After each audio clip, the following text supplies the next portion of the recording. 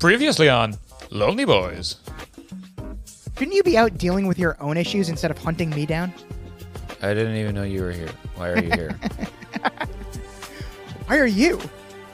I see that you have found Monsieur Bass's stolen property. Oh, very good. Wow, a real Frenchman. I can tell how French you are just from the accent. Wait, Mr. Bass's property? The ring is his? That's why I'm here. Inspector Chevalier asked me to claim it. The thieves couldn't find such a valuable piece in their usual haunts in Prague, so they came to Paris to try to return it for the cash. Harry Winston knew Monsieur Bass was the original purchaser. That's when they called us. And the body you saw was one of the thieves. So why was Chuck's blood on the wallet? Monsieur Bass would not let go of the ring. He fought them hard, so they shot him. Chuck was shot? Hey, Upper East Siders, and welcome back to another episode of the Lonely Boys podcast. My name is Matt. I'm one of your titular Lonely Boys, and I'm here to break down Season 4, Episode 3 of Gossip Girl, The Undergraduates, but I'm not here by myself. I am here, well, actually, unfortunately, I'm down to my last key, so only one of us can podcast today, so Brendan Ruppel, you can just go home. Okay. All right, I changed my mind. You can come Okay, cool. I am, of course, your co-host, the Creepy Uncle of Podcasting, a.k.a. Uncle Cream. Hi, Diddly Ho to Cream Nation, recording live from New Crematorium. I am your editor-in-chief here at Cream Weekly, Dr. Officer Cream reporting for duty. Wow, thank God, because I was really excited to say all that, obviously. And Obviously, I was, you always are. I just abide by orders, and you told me to go home, so I was packing up my bags. Yeah, I can't believe you really took that seriously. You were about to leave.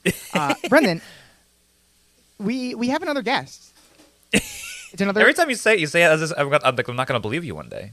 Yeah, well, that's the bit. I mean, it's not really a bit, but that's the script. Well, should I start saying something like, "Wow," or like, "I dare you"? Yeah, I dare you. That'd be weird. All right, let's try that. Brendan, we have another guest. We have another guest today. I dare you. Bring him on. All right. Dare received. I guess.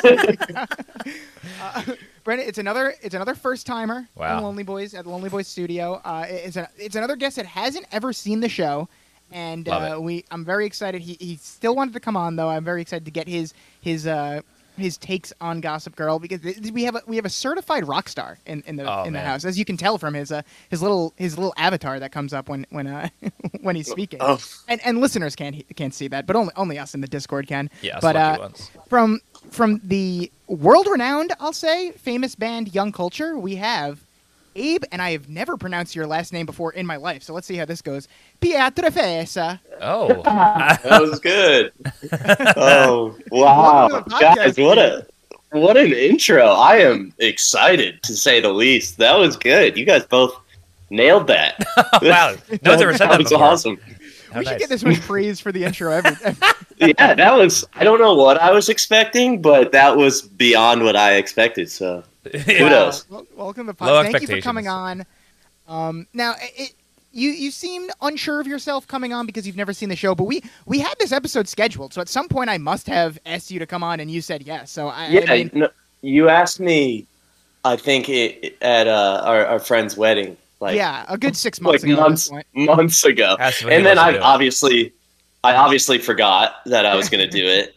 So when I got your text saying hey, we're going to record next week, I was like, okay, well, I still am down. But I had still yet to see the show.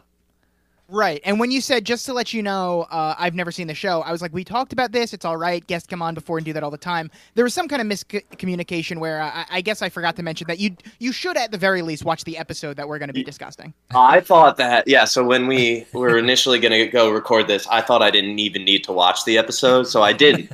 But so luckily we had a lot of delays in recording, and we're recording later than we thought we were going to be, so you had plenty of time to watch. So now I am currently one episode into Gossip Girl. Now, currently, I'm watching as we record this. I'm watching the episode. Yeah, I'm watching as we record. And speaking of which, one of my coworkers today told me that she's just started listening to the podcast with her mom, and they listened to the 2 most recent episodes. So, so you have one person that hates the show and one person that can't stop listening.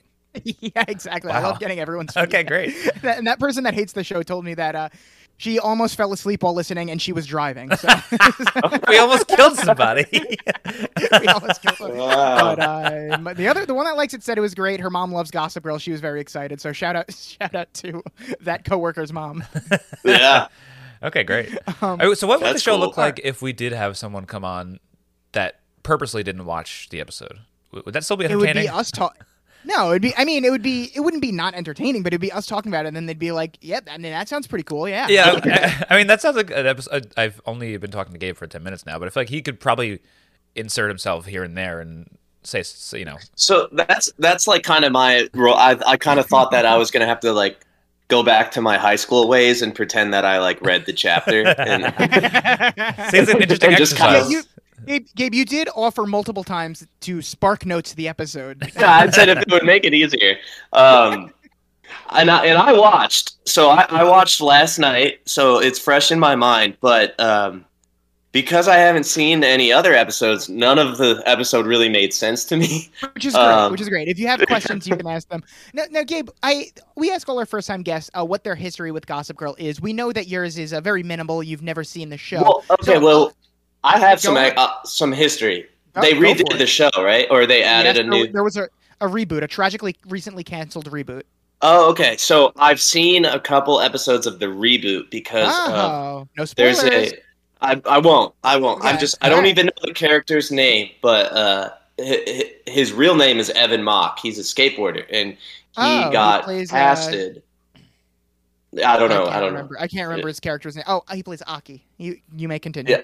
So I watched with somebody else because they were watching it, and I was interested because I liked Evan Mock as a skateboarder. Oh, so is he more famous in the skateboarding world than the teen drama world?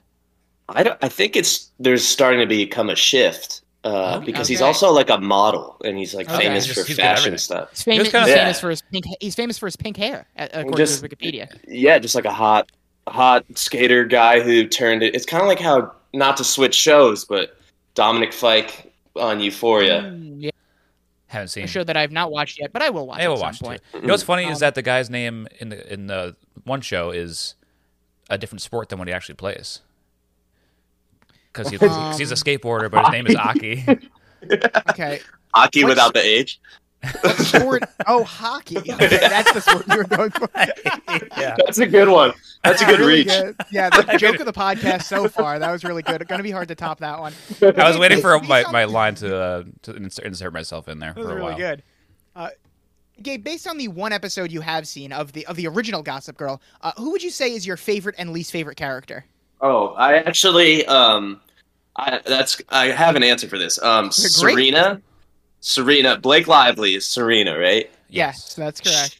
She seems to be my favorite so far. He seems to be your favorite. He could be turned. I don't know. It could be turned. It seems like there's a lot of drama in the show, so I don't know if she does anything. I also learned that she cheated on somebody. That's not a spoiler, right? We already went through that. Really just no. Yeah. Anything that happened in the episode is fair game. So I did see that towards the end of the episode, which made me not like her as much. Yeah. But, I don't know the full context of the situation. And then also, I like Blake Lively's character. And then Chuck Bass is my least favorite. Okay, all right. I don't know if that's a hot take or not. But I do remember... I remember in high school, like when other people would watch the show, they would obsess over him. And I always thought, I was like, he's not even really that handsome. So when I saw him in the show and I noticed he's like this kind of like cocky rich guy character that other people like maybe like look up to but don't even really like him, I'm like, I don't know if his personality is something I even really like. And he's not that handsome. And apparently did he sexually assault his ex-girlfriend? You came in when they kind of... ex-girlfriend. It was just like a freshman. Just a random girl. Okay, so that changes things. No, I'm just kidding. They hadn't talked about that in a long time either, so you came just in time to like recall the rape. Brought it up again to fill in on the backstory, yeah. I mean, we tend to be a couple of Chuck boys on the show. He is a very popular character, but a very polarizing character as well. He is in somewhat of a flop era in this point of the show. We haven't been thrilled with what he's been doing since towards the end of season 3. They're in the middle of trying to redeem him right now, too. I was like, you saw it's not going super well. Yeah, he's on another redemption arc right now. So we'll see if he can rebound again by the end of the show. But I think it's personally reasonable. Perfectly is the word I'm looking for. Jesus Christ. I knew that wasn't right. Perfectly reasonable for you to come away feeling that way. Okay. I am a bit of a Serena hater, but I get how a first-time viewer could be charmed by her. Oh, so we're on that they're watching. We're on almost opposite terms. Different terms. But that's what I was thinking about Serena too, though, is like I've never seen her in full form, so I could be. It would make sense that maybe she would do some slimy stuff. Like I can tell she's not above that. She's just. I mean, we'll get into it, but she's a lot sometimes. Her decision making skills are not her not her strong suit. But you know, not a bad episode for her though. Yeah. No, it wasn't. It really wasn't. She's on the short list for MVP. Not to spoil it. I don't even remember who I gave MVP to because we took notes a while. I took notes a while ago for this, so it'll be a surprise just as much to me as it is to you guys. It's a surprise to me every time I do it. I don't decide until we're about to do the segment. Yeah. Do you do MVP of the episode or MVP of the season? The season at the end of the season, but of the episode, each episode, and.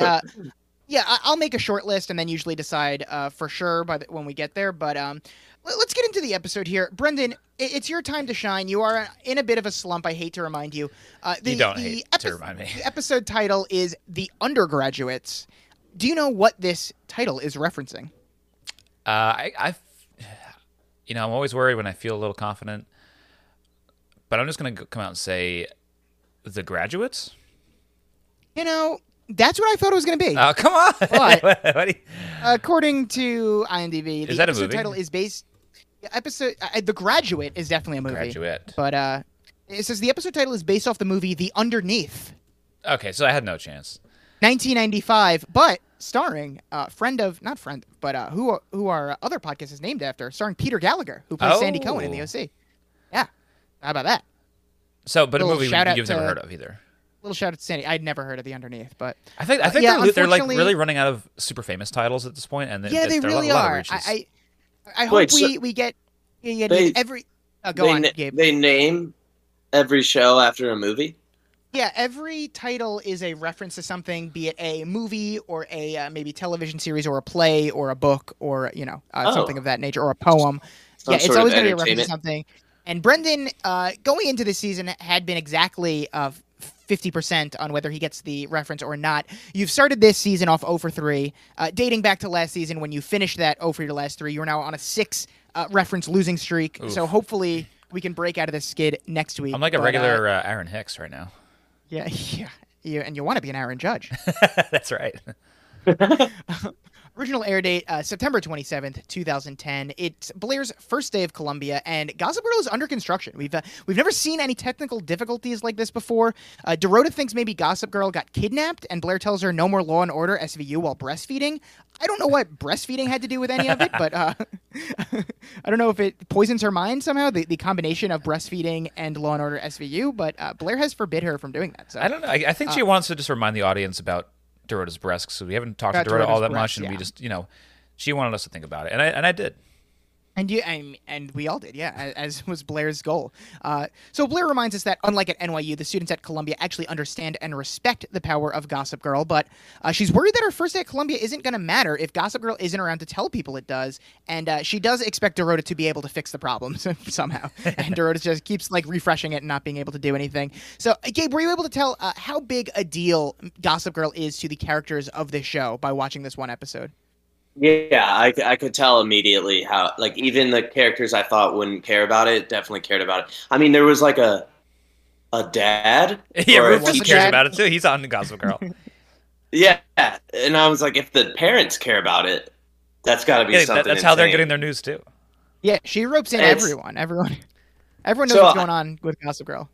Nobody knows who the Gossip Girl blogger is. That's correct, including Brendan. Yeah, that's right. Yeah, that will be revealed on the last episode of the series. Oh, really? So, But my confusion and like I don't know if this is like a error in the show is like some of the events were like live streamed, right? Mm-hmm. How do they not see don't know. the person? I don't have answers. So this is the first episode we've seen that Gossip Girl has live streaming capabilities. And I don't know what's going in. I don't know what's going. I don't know how someone is like recording this and live streaming it without. Maybe someone recorded it and sent it into Gossip Girl, but I don't know how she's able to turn around a live stream so quickly. There's submissions. Yes, there are people that take pictures and stuff and submit to Gossip Girl, or will submit tips and stuff, and then Gossip Girl will report on it. It's almost like when you text to Cha-Cha. That sort of thing. Yeah, I used to remember that. Yeah, I used to remember that too. I realized that's a weird thing that I used to remember. I've since forgotten, but I used to remember Cha-Cha. At the penthouse here, Gossip Girl is like it has an especially large presence in this episode. I feel like they're not all like this. Yeah. But like we said before, everyone was talking about the for sure. Gossip Girl this episode. Gossip Girl was a big part in this one. At the penthouse, Eric's first appearance of the season. He's got a lovely first day of senior year outfit, a nice pink button-up. Although I guess maybe it's not necessarily Eric's first day of school just because it's Blair's first day of school. Maybe St. Jude's. Probably not actually because college usually starts earlier. Right. Serena's very excited for the first day of school, especially since Gossip Girl won't be around to document it, the opposite feeling of Blair. But Eric thinks that maybe Gossip Girl has something planned. And I don't think she did. There's really no explanation for why Gossip Girl is under construction. It doesn't really fit into the episode at all. Gossip Girl just kind of comes back at some point and says, I'm back. Yeah. Just don't know why, for like the sake of the plot, don't know why Gossip Girl you know what? Maybe that was it. Is because the construction was like the live stream capabilities. Maybe they had to go down for a second. Yeah. Weird that they don't mention it in the episode when they come back, but they want you to infer that's why. yeah, that's true. Gossip Girl is more of a thinking man's show, so you have to read between the lines a lot. Chuck wakes up, and Eva is not next to him, but it looks like she's left him some kind of note. And did the note say, I'm on the roof, I'm going to jump? Because Chuck sprints up to the roof and asks Eva what she's doing up here because he was worried. But she's that's true, because in my version, he was screaming out the door saying, don't jump! Don't jump! Eva, no! Eva's the Chuck's new girlfriend? Yes, like the French blonde girl. The French blonde. Yeah. Oh, some really harsh words were said to her at some point in the show. I forgot. Yeah, if you're kind of a newcomer, if you're an outsider, the people are not going to be kind to you. I mean, Chuck used to be one of the people who was not kind to the outsiders, but now he's kind of the new refined Chuck, as he likes to think of himself. Just because he gets to be insider. Right. Exactly. Do they explain why he's so rich? Chuck, he is son to the late Bart Bass, who was kind of a Donald Trump-esque real estate mogul type who had billions upon billions of dollars in New York. So Chuck is kind of the heir to all of that. Gotcha. Okay. Yeah. He's by far the richest character of the show, of a cast of people who are all supposed to be super rich. He's one of the richest people in the world. They're all supposed to be rich? Yes, they are all very wealthy Upper East Siders. Chuck's dad was reported to be a 12 billionaire. So if Chuck inherited most of that, his finances are somewhere around the same. Wow. His dad died, or he? His dad did die. Yes. Rufus Brendan killed thinks him. Rufus may have been the one to kill him. He's very confident about it. We'll see. That hasn't panned out yet, but we'll see if that's. It's kind of funny that Rufus killed him, but didn't get any of the money. Like you think that would be a part of his scheme? He didn't think it through. Oh, that's true. Yeah, see, she's the real Chuck's dad Bart was married to Lily before his untimely death. That's the blonde mom. Yes. Okay. The best character. I don't know if I remember Lily. Okay. No, I think I did. She's the one who's married to Rufus currently. Okay. She was the one that was talking to Chuck a lot, the older woman. Yeah. Got you. So Blair and Serena are gonna start at Columbia. Blair says the good thing about Gossip Girl is no Chuck, and they're all really acting like Gossip Girl is taking some sort of extended vacation. But like Eric says, it's just under construction, not out of service. Gossip Girl could be back by lunch for all they know, and she will be back relatively soon. So this isn't really the big deal that they seem to be making it out to be. And Blair's concerned for Serena having to start school with an ex-boyfriend on the loose, and I'm sure that is the vibe. Like Nate just wanders around campus like a dog without a leash. Just walks around. There's Nate again. Serena can't find class. Serena can't find her class later on. You'd expect Nate rolling around in the grass, Gets shit all over himself. So Blair tells Serena that there's probably an entire frat house of guys already fighting over her. But don't worry, because Blair's jealousy issues are as over as surf fabrics for evening wear. And I don't know what she means by that, but I also don't believe it for a second. Like, if I know Blair, she's going to be jealous about someone. And yeah, exactly. So we'll see if Blair can stay true to that. But Blair mentions Hamilton House. And Serena's like, oh, so they do have a Columbia chapter. And she thinks that Nate is a part of it, but won't fess up. And Blair tells her that he's right not to. Their membership is so restricted that they make Soho House look like a halfway house. And I cannot believe we are going to the secret society well again. Gabe, since you don't know, Blair does this literally at least once a season. I don't know how there's so many secret societies, but I guess this one was a little different, but she always ends up learning the same lesson at the end of the day. Were people like clamoring for secret society plot lines, and that's why we had to keep doing this? It's not like a staple of the show like Cotillion, where at least that makes sense to do it a couple of times, but it's like literally once a season. Blair's like, there's a secret society that I need to become a part of. Yeah, that's wild that happens every season. At least with this one, it's kind of like a way for her to get back in like the mix with the minions, so I don't hate it that much. The other ones, it's like it becomes more of like a stupid mystery that we don't care about. But this one's kind of like front and center, and they don't hide too much. Yeah, and I do think because of the Juliet of it all, this is definitely the best of the 15 Secret Society plots we've gotten. So I do like for Blair though that she is like really racking up the resume of secret societies. Like if she's been a part of how many of them now, like 3 or 4. Yeah, she doesn't last very long now. I think she leaves on her own terms for the most part, or they forget about it, so they don't talk about it anymore. We'll have to revisit those. We'll have to do an off-season episode where we revisit all the secret societies that Blair's been a part of. Blair tells Serena that I remember one of them was literally just a bunch of old ladies that were just making fun of Chuck's dead dad. Yeah, that's why Blair was not and how much of a whore Serena is. So I'm so glad he's still spinning in Rufus's tire.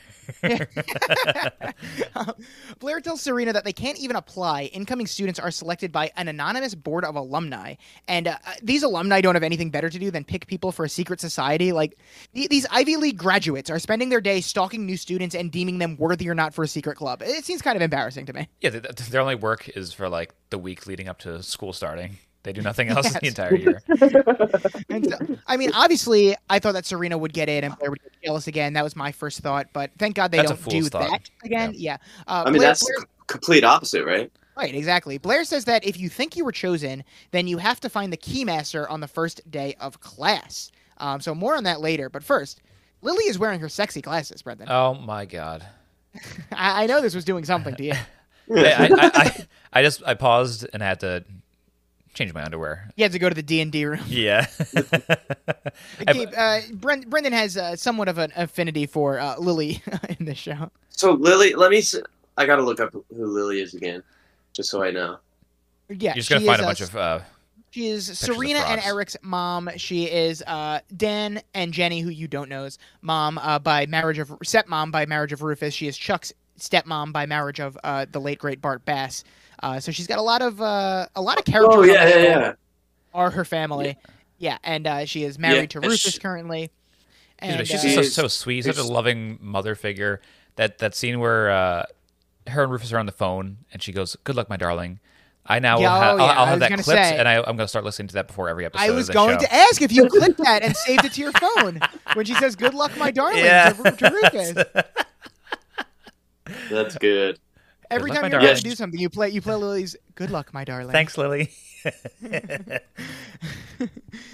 So it looks like we're finally going to rip off this Band-Aid where Rufus has finally confirmed that Milo is not Dan's kid. It happens off screen, even though the first 2 episodes Rufus was obsessed about this. Now he's going to start the third one where he's like, I figured it out. He's definitely not her kid. I gotta tell Dan, who is currently rocking baby Milo, not singing his famous Your Loft is My Loft song. And Rufus comes in and asks if Georgina's home, and Dan tells him that she should be back from her spa treatment any moment and asks what's going on. So, are you excited, Brendan, that Gabe thankfully hasn't had to put up with this arc for more than this episode? Brendan, are you finally happy we're coming to the end of this Milo arc? Yeah, I'm glad we're coming to a close, and it also seems like we're not going to have to be stuck with the stupid baby for much longer either. I thought halfway through the episode we were going to have Dan like raising this kid while he's in college the whole time, like. And one of our favorite college moments of Dan was like him getting to college and like going to parties and like, is this going to be removed from the banging. show now? And I want to see Dan bang more. Yeah, and you can't bang when you're singing "This Loft is my loft is your loft" to Little Milo. But now he's gonna be singing it Milo, to Vanessa instead. Yeah, he sucks. Stupid baby. Fucking stupid ass baby Milo. He really wanted to be the dad. He really did, right? By the time he gets him yanked away from me, he's really grown to love little baby Milo. Which I sort of understand too. You don't want to leave the baby with Georgina, the wild woman, but it's also not your kid. So. But then, Georgina makes the correct point. Like, Dan, you can't do anything. This is not your kid. I don't care. I don't know why you fell for that to begin with. It's me we're talking about. I mean, legally, he probably could keep the kid because his name is on the birth certificate that she made him sign. We don't have baby lawyers here. But I don't know. Baby lawyers.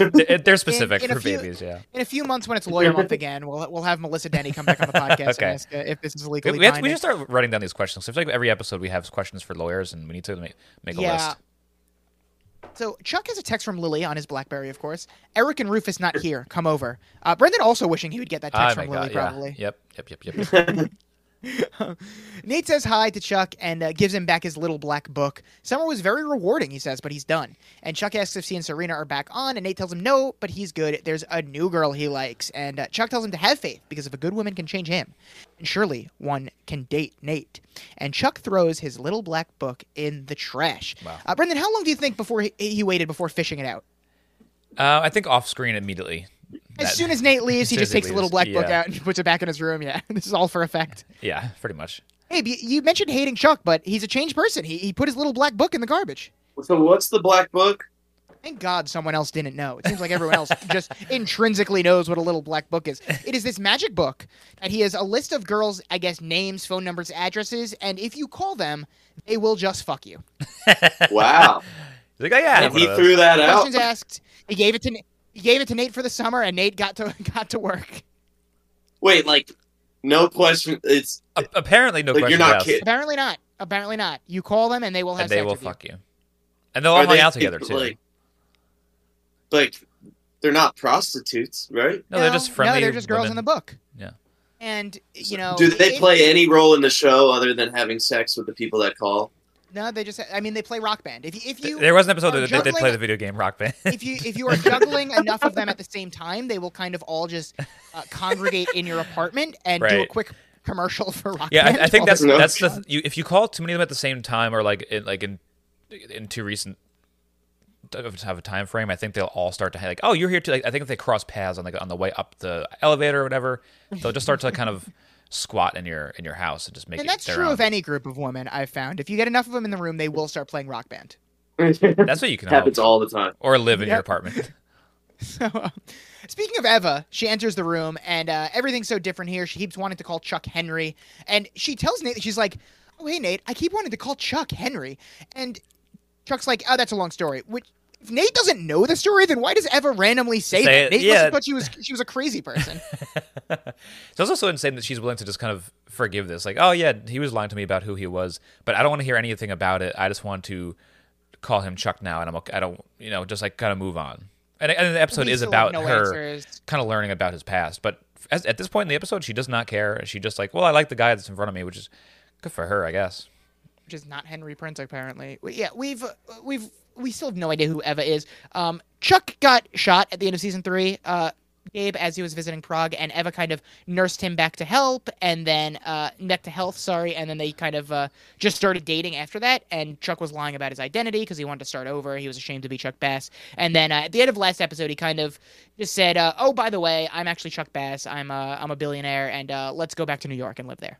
Oh, so then in this episode, it's the second time that she finds out something that he's like hiding from her. I guess a bigger version of that, because the first time it was just like, I'm Chuck Bass, I'm super rich, but she doesn't know the bad stuff yet until this episode, right? Yeah. Wow. She doesn't know who Chuck Bass is still. I think he told her more or less that he's like, I didn't like who I was, but she didn't know why. Right. Why? Okay. Yeah. That makes sense. Yeah, and she's still getting used to not having to do things like make breakfast. Chuck reminds her that she can have anything she wants at the push of a button, and she can't wrap her head around it. And so Chuck tells her that her life is perfect too now, and Eva leaves, and Nate asks his good friend Henry why he's getting the impression that he may not have told Eva his whole life story, as we are alluding to. At Columbia, Serena thought that college was going to be different than high school, but Blair earnestly replies, who would want that? Because Blair loved high school. She was the queen bee there. She doesn't want it to be any different. And that's when we see our old high school friend walking down the stairs. It's Penelope. Brendan, how happy were you to see head minion Penelope back on our screens for the first time since season 2? I bet you thought we got rid of her. I was excited for a second, and then I was like, I don't remember liking her all that much, but it was exciting to see the familiar face I hadn't seen in a while. Yeah, I don't know. She goes to Columbia, apparently. We didn't know this about her. I think she's one of the best-looking minions we've ever had, though. Oh, we'll have to do a minion hotness ranking. What's a minion? So Blair was queen bee at high school, and the hierarchy of the girls at the high school is there was one queen bee. It used to be Serena until she went up to boarding school. Then Blair kind of took over, and when Serena returned, she didn't want the throne back, so Blair got to hold on to it. Her and Dan's younger sister Jenny, who you have not met, kind of were battling for the throne. Jenny's 2 years younger than Blair, but already a queen in her own right. And Blair, for most of her high school career, was the queen bee at Constance. And so as queen bee, you get minions, which are girls who are kind of right below you in popularity and kind of get to reap the rewards of being directly under the queen, but still have to take orders from the queen as you know, as anyone like in a kingdom would have to do. Okay. And Penelope was kind of the it makes sense. Okay. She was kind of Blair's right hand woman. Okay. I think these episodes where we have someone on that hasn't watched the show before are really useful to have every once in a while, because I can imagine this little bit like where we'll stop and like explain quickly. It could probably be useful for a lot of people that maybe just jump to a random episode and like what's going on exactly, it helps. It's a good little spark notes. Right, exactly. For my coworker's mom, who maybe hasn't watched the show in a while but is a big fan, she's listening to this episode probably. Like, this is very helpful for her. Absolutely. Yeah, I would imagine so. It's helping me. Great. I got the cast pulled up now too, just so like nice. Some names. Yeah. So Penelope tells. I mean, it took me probably like a full season to get. Kristen Bell voices Gossip Girl. Yeah. Yeah, she's the That's narrator. who that is? Yes, Dude, that is. it sounded familiar. Yeah, that's her. So Penelope tells Serena Blair this is a private club, no has-beens are allowed, and she's like, no fucking way. We're not going back to the way it was in high school. Penelope is presumably doing better here than being a minion. I mean, good for her for getting into Columbia. And Blair tells her that her standards clearly have slipped at the society since Penelope's a member here, and asks who they should speak to get her removed once they get the keys. And Penelope tells Blair that her great aunt was a founding member, so Penelope's a nepo baby. She is. I feel like Blair would respect a little bit. Yeah, I mean Blair's pretty much a nepo baby. They're all nepo babies, right? Yeah, I was going to say, aren't they all nepo babies? Yeah, they're all exactly. Rich. So Penelope has some power here, presumably, but Blair just can't help herself. She's ordering Penelope to direct them to the Keymasters, get her some cashews, and Blair sees her Columbia minions now, and it's like, oh, great. If these two losers are fucking here, then we are so in. But who else is here? But Juliet Sharp. It turns out that not only is she a member, not only does she go to Columbia and is a member of Hamilton House, which we are learning, but she is also the Keymaster. So not only is everyone going to Columbia now, but most of them also seem to be a part of this Hamilton House. I mean, that checks out. Yeah, Juliet is Nate's new girlfriend, Gabe, who I guess you have, surmised by the end of this episode that she has something else going on, where she has something against Serena. We don't know what exactly is going on with her yet. Yeah. She said some pretty mean shit. She's going to make sure Serena doesn't get her way here if it's the last thing she does, which is a nice change of pace because usually Serena is getting everything she wants. And God forbid she doesn't get one thing where Lily has to fucking be like, you're in, sweetie. Of course everyone loves you. That's so funny, though. I love that. Yeah. We'll get to that. That's what happened, right? She was pretty much. She's like, of course everyone loves my darling Serena. She was actually first on the list, of course. Yeah, exactly. Look at her. She's even hotter than I am. How long has Juliet been the Keymaster here? Was she able to somehow pull strings and get this position after she found out Serena was coming to Columbia? Or has this always been her position and she somehow manipulated Serena to go to Columbia? Either this is a huge coincidence or Juliet did something very impressive. Yeah, she just wanted to make Serena feel bad? Is that the whole thing? Yeah, she has something against Serena. We don't know yet. Part of me feels like it is just like a vendetta against Serena because she dated Nate. Because of I don't know if it's that. I don't think it's even, and it probably does have something to do with the guy in jail, obviously. But yes. I wonder if it is just Serena always gets everything all the time. She was just like an outsider seeing all this and is just a big Blair fan and just wants Serena to come up because she loves Blair so much. The guy in jail. That was like a. Is that explained at all? No, not yet. That was a reveal. That was a big cliffhanger to end the episode with. Okay. One of their stupid cliffhangers where it really does nothing besides make you wonder what's going on. It's like a bomb dropped at all. Like, because you still. Juliet's character is mysterious because you don't know what her motives are, and you still don't know what they are. I mean, at this point, we're getting a weekly Juliet cliffhanger to end every episode. Yeah. And none of it they're giving us breadcrums. Yeah, they're giving us breadcrumbs at the end of every episode to slowly move the story along, and I love it. I love the pacing. I mean, that's a good strategy. So, Serena or Blair tells Juliet they're here for their keys, and she's very confident. Like, this process really sets people up for embarrassment, that you have to go seek out the keymaster and be like, yeah, I think we're cool enough to be in this house, just for them to, like, bash you down.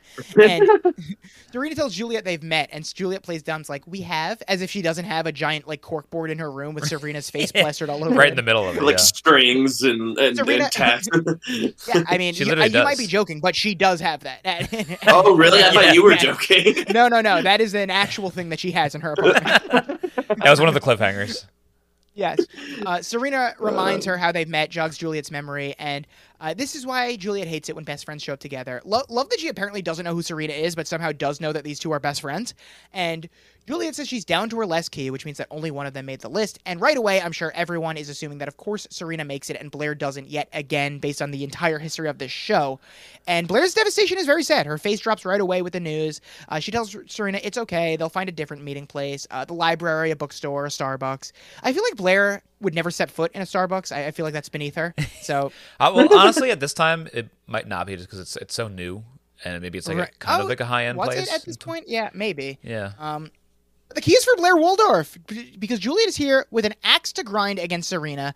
We actually get to see this storyline play out a little differently this time, so that's fun at least. And Blair is shocked, and even Serena's like, what the fuck? Serena knows she's better than not getting into Hamilton House, and at that exact moment, Gossip Girl comes back, and everyone gets a blast and looks at their phone at the exact same time. The hold that Gossip Girl has on every single one of these people. Crazy, dude. They get the blast, and everyone looks at their phone. It's like I mean, Be Real didn't even have this much of a hold on people in the summer of 2022. And the fact that it actually people have their phones on like noise for this app. Yeah, and she says, sorry for the silent treatment, gossips. And I do like that as a Gossip Girl stand name. We're all gossips. Gossips. But everyone needs the occasional R&R. Even yours truly. Lucky for you, I observed a sacred Upper East Side tradition and had a little work done while I was gone. I hope you like my new look. Now, the big thing was that the website has a new look. All right, that's cool, I guess. Welcome back. Which does nothing for the people watching the TV show, just for the people that are in the world. Yeah. So she gives the dirt. Chuck's returning from Paris with his new fall accessory. And a pretty tame first message back so far. I don't exactly, again, know what the point of Gossip Girl being down was, but all right. And then we see Eric. Eric has the tracking device turned on Chuck's phone, that classic technology that exists in this universe where he can just track people, and sees that Chuck is in his apartment right now, or his penthouse. This is insane. Like, so Gossip Girl finds this out how? That Chuck is going there alone. Like, somehow Gossip Girl knows that Lily's in the house by herself. Like, that's kind of scary. Yeah, someone's reporting. Someone reported to Gossip Girl, Rufus and Eric left. And then another person reported, Chuck is here. And Gossip Girl's putting all the pieces together while redoing the website. It's very a talent that Gossip Girl has. Yeah. It's got to be a team of people. Yeah. Rufus is apologizing to Dan. He knows how much Milo means to Dan, and like we said, Dan's gotten attached at this point and is more sad than relieved, which is why they should have gotten this paternity test the first thing, and Dan would be jumping up for joy. But Dan has no one to blame for himself for waiting this long to get the paternity test. I think I get attached to the kid. Yeah, it's not even Georgina's fault at all at this point, because Georgina is gonna Georgina. Dan should know better, as we've been saying all season. Yeah. So Dan's in shock, wants to know why Georgina did this, and Eric has texted Rufus that Chuck is in the building. He thought they made it clear that Chuck was no longer welcome. I do like that they have the power to kick Lily's stepson out. Right. Well, I guess as one of the people from her side is down for this because if it was just Rufus, it would be kind of a bad look for him. Right. Like if Eric too was like, come on, let Chuck in. But yeah, good to know that Eric is on Rufus' side with this. Yeah, one. We're all Team Jenny here. I didn't know until this episode that they were so against him they never wanted to see him again. Because I guess last episode they were worried about his well-being, so that didn't come up. But now, right. But now that he's back, 3 episodes later after the big shooting, we know that they don't want to ever see him again. Yeah, and so Rufus asked Dan if he wants him to stick around because Rufus is like, I got to go beat the shit out of Chuck right now. So do you really need me here? He's like, no, I'll handle this on my own. Remember, Dan has signed the birth certificate, so I guess legally the kid is Dan's now, as we found out. Georgina has also spotted, or Gossip Girl has also spotted Georgina on the beach at St. Bart's. And who's there? Who is sending these pictures in? I don't know. But Dan sees this and is immediately shocked. He knows that Georgina has left him with the baby, it would seem. So. I mean, maybe this worked to Gossip Girl. It wasn't just like updating the website; it was like building an army of people around the world to find it because they were really busy as soon as they went back up and running. Right, they were on a big recon mission. Yeah, that's not a bad. Is there I can't ask that question. I mean, yeah, we don't know. We don't know if there's multiple or one Gossip Girl, but we do know that people send in things. So there are people that like. Now my scream brain's starting to kick in. Like, is there going to be 1, 2, or 3 killers? Right, exactly. Yeah. And then what about Serena and Blair? Of course, Gossip Girl doing some live reporting of the girls at the Hamilton party, and somehow already knows that Blair got invited and not Serena. Like, this is literally instant that this is happening. And Juliet tells Serena she has to leave because it's for members only. And this has literally never happened to Serena, but she definitely handles it a million times more gracefully than Blair ever could, and she sees herself out. Because she doesn't. Yeah, she cares, but doesn't like fully care. She seems super like cool with the fact that she wasn't in it. Right. Well, she knows that she's still above it all. Right. And she's always like kind of just done this stuff because Blair wanted to, and she's like, well, this is what my world is, so I'm cool to be a part of it. But I think she does usually have like a pretty laissez-faire approach to these sort of things. But I think deep down she does care about it because I mean this is what she is. She's an Upper East Sider. You got to care about it a little. I think that's what made me like her was the fact that she was just like, fuck, like these girls suck, whatever. Yeah. And even after like the boys are giving her the cold shoulder too, and she's definitely upset about it, but she's not screaming. That boy. Yeah.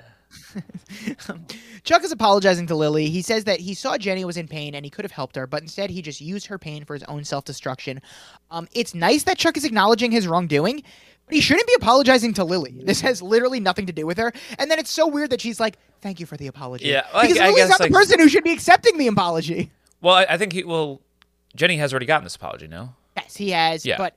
So I guess you're saying Rufus instead should be getting this? Would even be better, yeah, because at this point I was like, he should be saying this to Jenny, but we do find out that Jenny has forgiven him already. Right. But at the very least, he should be saying this to Rufus and not... Like, it's just weird that Lily's like, thank you so much for the apology. This means the world to me. I'm glad you are fully redeemed. And I'm sure he plans on doing it as soon as he sees Rufus, which he tries to, but I guess. To me, it's nice that Lily considers Jenny such a daughter that she takes the apology.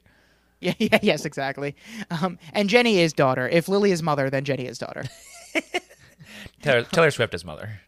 Yeah, of course. Lily tells Chuck, welcome home, even. He's allowed back in the home. Please don't disappear again. And Chuck just hopes that everyone is as relieved to see him as Lily is. And Lily's just like, well, let's not wish for too much off the bat here. Yeah.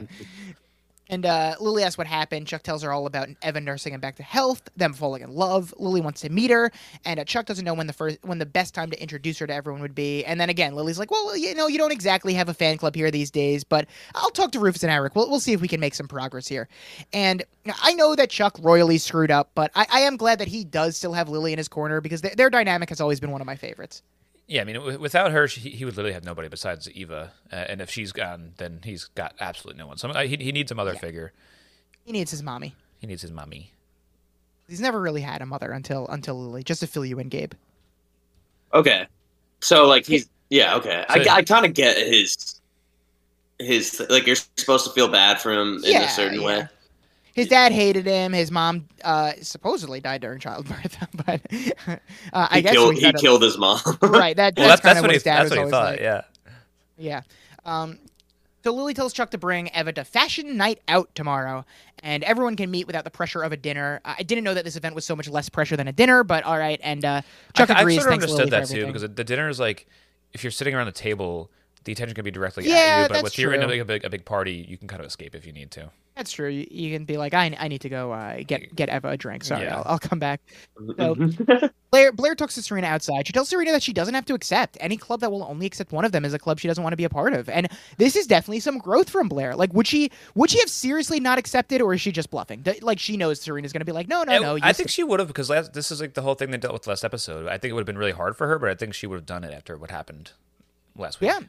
And Serena tells her she would never stand in the way for social progress because Hamilton House isn't right for her anyway. And Blair tells Serena that that's why she's her best friend, and they kiss each other. Must be a holdover from France. Yeah, it was a nice wet one. Nice wet double cheek kiss. I saw them wet their lips before they went in for it. Yeah, they poured water on their face. Yeah, yeah, that was in your version. Yeah, they're both wearing nothing but white t-shirts. Dan's trying to find Georgina. It doesn't seem to be having much luck, but he gets a call from Serena. Serena wants to catch up, but Dan's like, it's a terrible time, and hangs up on her, which was amazing. It's like I've just found out my son's not my son. I gotta go. I can't find the mom.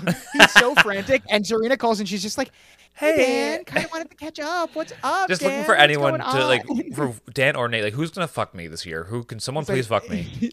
Like, Serena, respectfully, shut the fuck up. I have shit to deal with. I have a fake child right now. Leave me alone. And then small campus like Columbia, of course, Nate walks by her at that moment. See, he seems pretty popular here. For a guy who never goes to class, he seems to have these friends. Well, we've never seen him like in his element here. Yeah, in his element here. Serena tells him she's so happy to see a friendly face, tells him to walk her to class. She's really turning on that patented Serena charm. Yeah. And Nate's just like, class? I've never been to a class here in my life. So he is brutal to her, too. He just really brushes her off so hard. He's like, listen, I'm running late. And Serena's like, oh, okay, well, it'll be nice to catch up. Like, come to me and Blair's dinner tonight.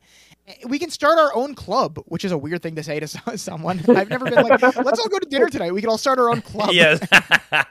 Like, she said that like as if he knew that she didn't get accepted to the other club. Right, yeah. He's like, actually, I'm already a part of this club. So everyone's giving Serena the cold shoulder. Do these people not know that she's a legacy here at Columbia? Her dad is Dr. Billy Vanderwoodson. They should be treating her with respect. I guess they don't care. No. Also, at this point, I couldn't tell if, like, Nate, because the first few episodes of the season, Juliet was supposed to be helping him get her back. So he still liked her. And I know he's, like, kind of had feelings for Juliet a little bit, too. But the whole point of Juliet at first was for Nate to get her back. So he was not mad at her until, like, he explains why he's mad later on. But in this moment, I couldn't tell if he was still playing the part and, like, still acting like just trying to brush her off and he really still wanted her, or if he was now already just kind of over it. I think Juliet has just been playing him perfectly. I think she was using that reasoning, his attraction to Serena, to get Dan out of the picture. And then once Dan was out of the picture, she turned the charm onto Nate so that she could also take Nate out of the picture. So now Serena has no one, just as Juliet wants. So he genuinely was not charmed by Serena at all in this scene. I don't know. I think that he is fully catching the Juliet bug at this point. Yeah. So okay. Rufus confronts Lily. He asks if Chuck is in New York, and she confirms that he came to see her this morning, and she was going to tell him, but he's like, Eric already told me. It was on Gossip Girl. So everyone keeping track of Gossip Girl. And Lily tells Rufus that he has every right to be upset with him, but we can't undo what's already been done. He's been trying to make amends, take responsibility. What else is for them? What else is there for him to do? And again, like, he could try to actually talk to Rufus about it instead of. I guess the plan is to have Lily kind of soften the blow at first, and then Chuck is gonna jump in. Well, because everybody knows that Rufus can be a lot, so they need to calm the guy down before he talks to anybody. Right, and who better to calm him down than Lily, who's giving him a good luck, my darling. Works every time. Calm down, my darling. Lily fills in Rufus about the new woman that Chuck has met who had a big impact on him. Really giving Eva a lot of credit here for Chuck's transformation. And Rufus can see how much because Lily has invited them to the party tonight, and Lily begs Rufus to give them a chance. And to Rufus's credit, he seems to actually be listening to Jenny now that she doesn't live here anymore. Yeah. And he tells Lily that Jenny keeps telling him it wasn't Chuck's fault, and maybe it's time that he believes her. I mean, Rufus is finally listening to women. He listens Does he to like Rufus? I hate Rufus. No, he sucks. I honestly, I thought this was going to be a whole scenario where he gets mad at Lily for not telling him that Chuck was coming over, and then him just like exploding. But then he just like out of nowhere calms down. So this is a good moment for Rufus and being like level-headed, which never happens. Rufus is always taking the moral high ground and just being like, I can't believe you do this to me, Lil. Exploding on everyone, too. He loves to scream at people. Jeez. Yeah, you had a good episode for the two of our least favorites. Like Serena and Rufus are usually the two idiots. They're really the showing their good sides. Yeah. Okay. They're on their best behavior for Gabe. It's the first time watcher. They're like, oh, we got a first timer. Yeah. In my version, Rufus looked to the camera and said, we got a first timer today, so let's be on our best behavior. Well, it's funny you said that, because when he said Gossip Girl, he looked at the camera, winked, and clapped. Because he said the title. He was syncing up his audio for you, Brendan. Yeah, I appreciate that, Rufus. So, Chuck is still with Eva. She's trying on dresses. She asks Chuck what he thinks. And Chuck responds, if he answered out loud, he'd be asked to leave the store. What do you think he wanted to say? I want to fuck you. And everyone else in this building. And I'm going to do it right now. Remember what I did Jenny's freshman year? I'm an animal. Oh, I got that one. Oh, boy. Chuck tells Eva that he has to meet with his lawyer because disappearing for 3 months apparently isn't good for business. And Chuck tells him just buy. She's like, I don't know which dress to buy. And he tells her, just buy them all. She's clearly still getting used to this being rich thing. Yeah, I mean, it's probably weird. Again, we don't know who or what she is. Presumably a human, but we don't know. Yeah. Honestly, the jury's still out. She might be an angel. She might be an angel or an alien. And or an alien. I guess she's definitely poor, though. No matter what she is, she's definitely regardless of what she is, we know that she's poor, and we need to be reminded of it. So, later on, she does look like she's wearing a pillow sack. Juliet doesn't know who's more excited about Blair being in Hamilton, the girls who want to borrow her clothes or the boys who want to take them off. And Blair asks why Serena didn't get in. Seems like kind of an oversight to her. And like, wow, good for Blair. She finally gets something that Serena doesn't. And she's still trying to get Serena invited, which seems out of character, but I guess her love for Serena is just, so strong these days. Yeah, and like her being a part of these clubs isn't about the socializing, it's just like about the status. So she wants to have at least one person she likes in the club, because she's not going to actually enjoy anyone's presence at these clubs. Yeah. And so Juliet knows about Blair's dinner's plans with Serena tonight, but she tells Blair to stop by the house first for some traditional martinis and college boys. Right away, we know this probably isn't going to end well for Serena, because Blair hates to disrespect tradition, so she'll be there. It's also just so embarrassing that they all wear their keys around their necks.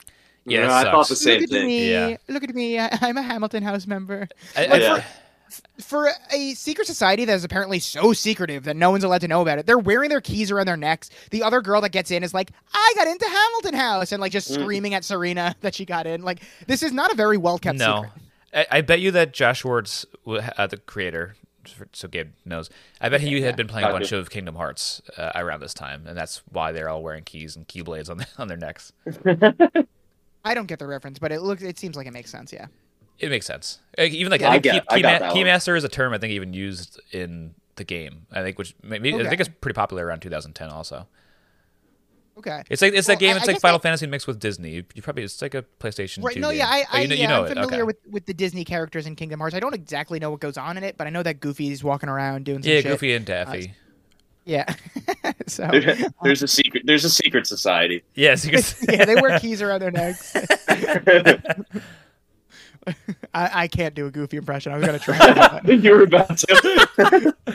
Gorsh, Goofy, you got a key? I hope I get into heaven.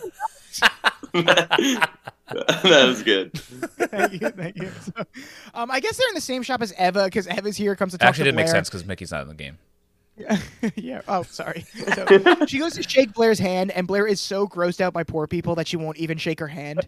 And she's like, "Yeah, I know who you are. I'm surprised to see you here." I always love when we get an interaction with the poor person, because she was genuinely grossed out by her. I was like, yeah, Chuck invited me back to live with him. And she's like, no, I don't mean in the city. I mean in this fancy dress shop, because you're poor. You shouldn't be buying fancy dresses. Get out. Eva still doesn't pick up on Blair disrespecting her. And she's like, yeah, I'm surprised to be here too, but here I am. So nice. Yeah, she's just happy to be there. Blair doesn't support Chuck introducing this poor girl to his family and friends. And Eva starts to pick up that maybe Blair doesn't like her that much. So she tells Blair that she doesn't want to hurt her, but Blair tells her that she's the one who's going to get hurt, and that as with all things that don't fit, Chuck is going to send her back to where she came from. And Blair tells her to wear some gloves tonight, because not even a manicure can mask those peasant hands. Yeah, that was the one that, like, my jaw kind of dropped. So I was so like, rude. So rude, but Gabe, that is the Blair that we know and love. She has such a disdain for poor people and Southerners. Anyone that lives south of New York is a redneck to her. That's hilarious. Even like a French person. Dude, so is that common? Just like totally belittling somebody? I would say it's common for people like Blair and Chuck up until this season. Not so. Serena will associate with the lower class. That's her dating Dan is what got him into this kind of community to begin with. And we call Dan one of the poor people, even though his family is a multimillionaire in their own right. But that is not the 100 millionaires and billionaires that the Upper East Siders are accustomed to. Dan's a lowly Brooklynite with a multi-million-dollar loft that he lives in instead. So he's just like poorer than the. Yes, and they will like Blair and Chuck, the Blairs and Chucks of the world will make fun of him for that. Him and Jenny, his sister, who again you have not met yet, but do get made fun of for hailing from Brooklyn and being poor people again who have millions of dollars. I think to them like they're middle class. Right, Nate's a nice boy. He won't bash the poor people. He's good friends with Dan as well. So, he kind of was poor for a moment there too. Yeah, he had some family stuff where his family kind of went bankrupt, so he got to see how the other side lived for a while. So maybe that has something to do with it. Yeah, he was homeless for a little. And so, Vanessa's here, unfortunately, in this episode. Dan's called her over to help him try and track down Georgina. He's tried every resort in St. Bart's, but she's not staying at any of them. She could be anywhere. And she took everything. She's gone. Dan's like just realizing this. It's finally dawning on him that Georgina probably isn't coming back, and maybe he shouldn't have signed that birth certificate, although she does come back.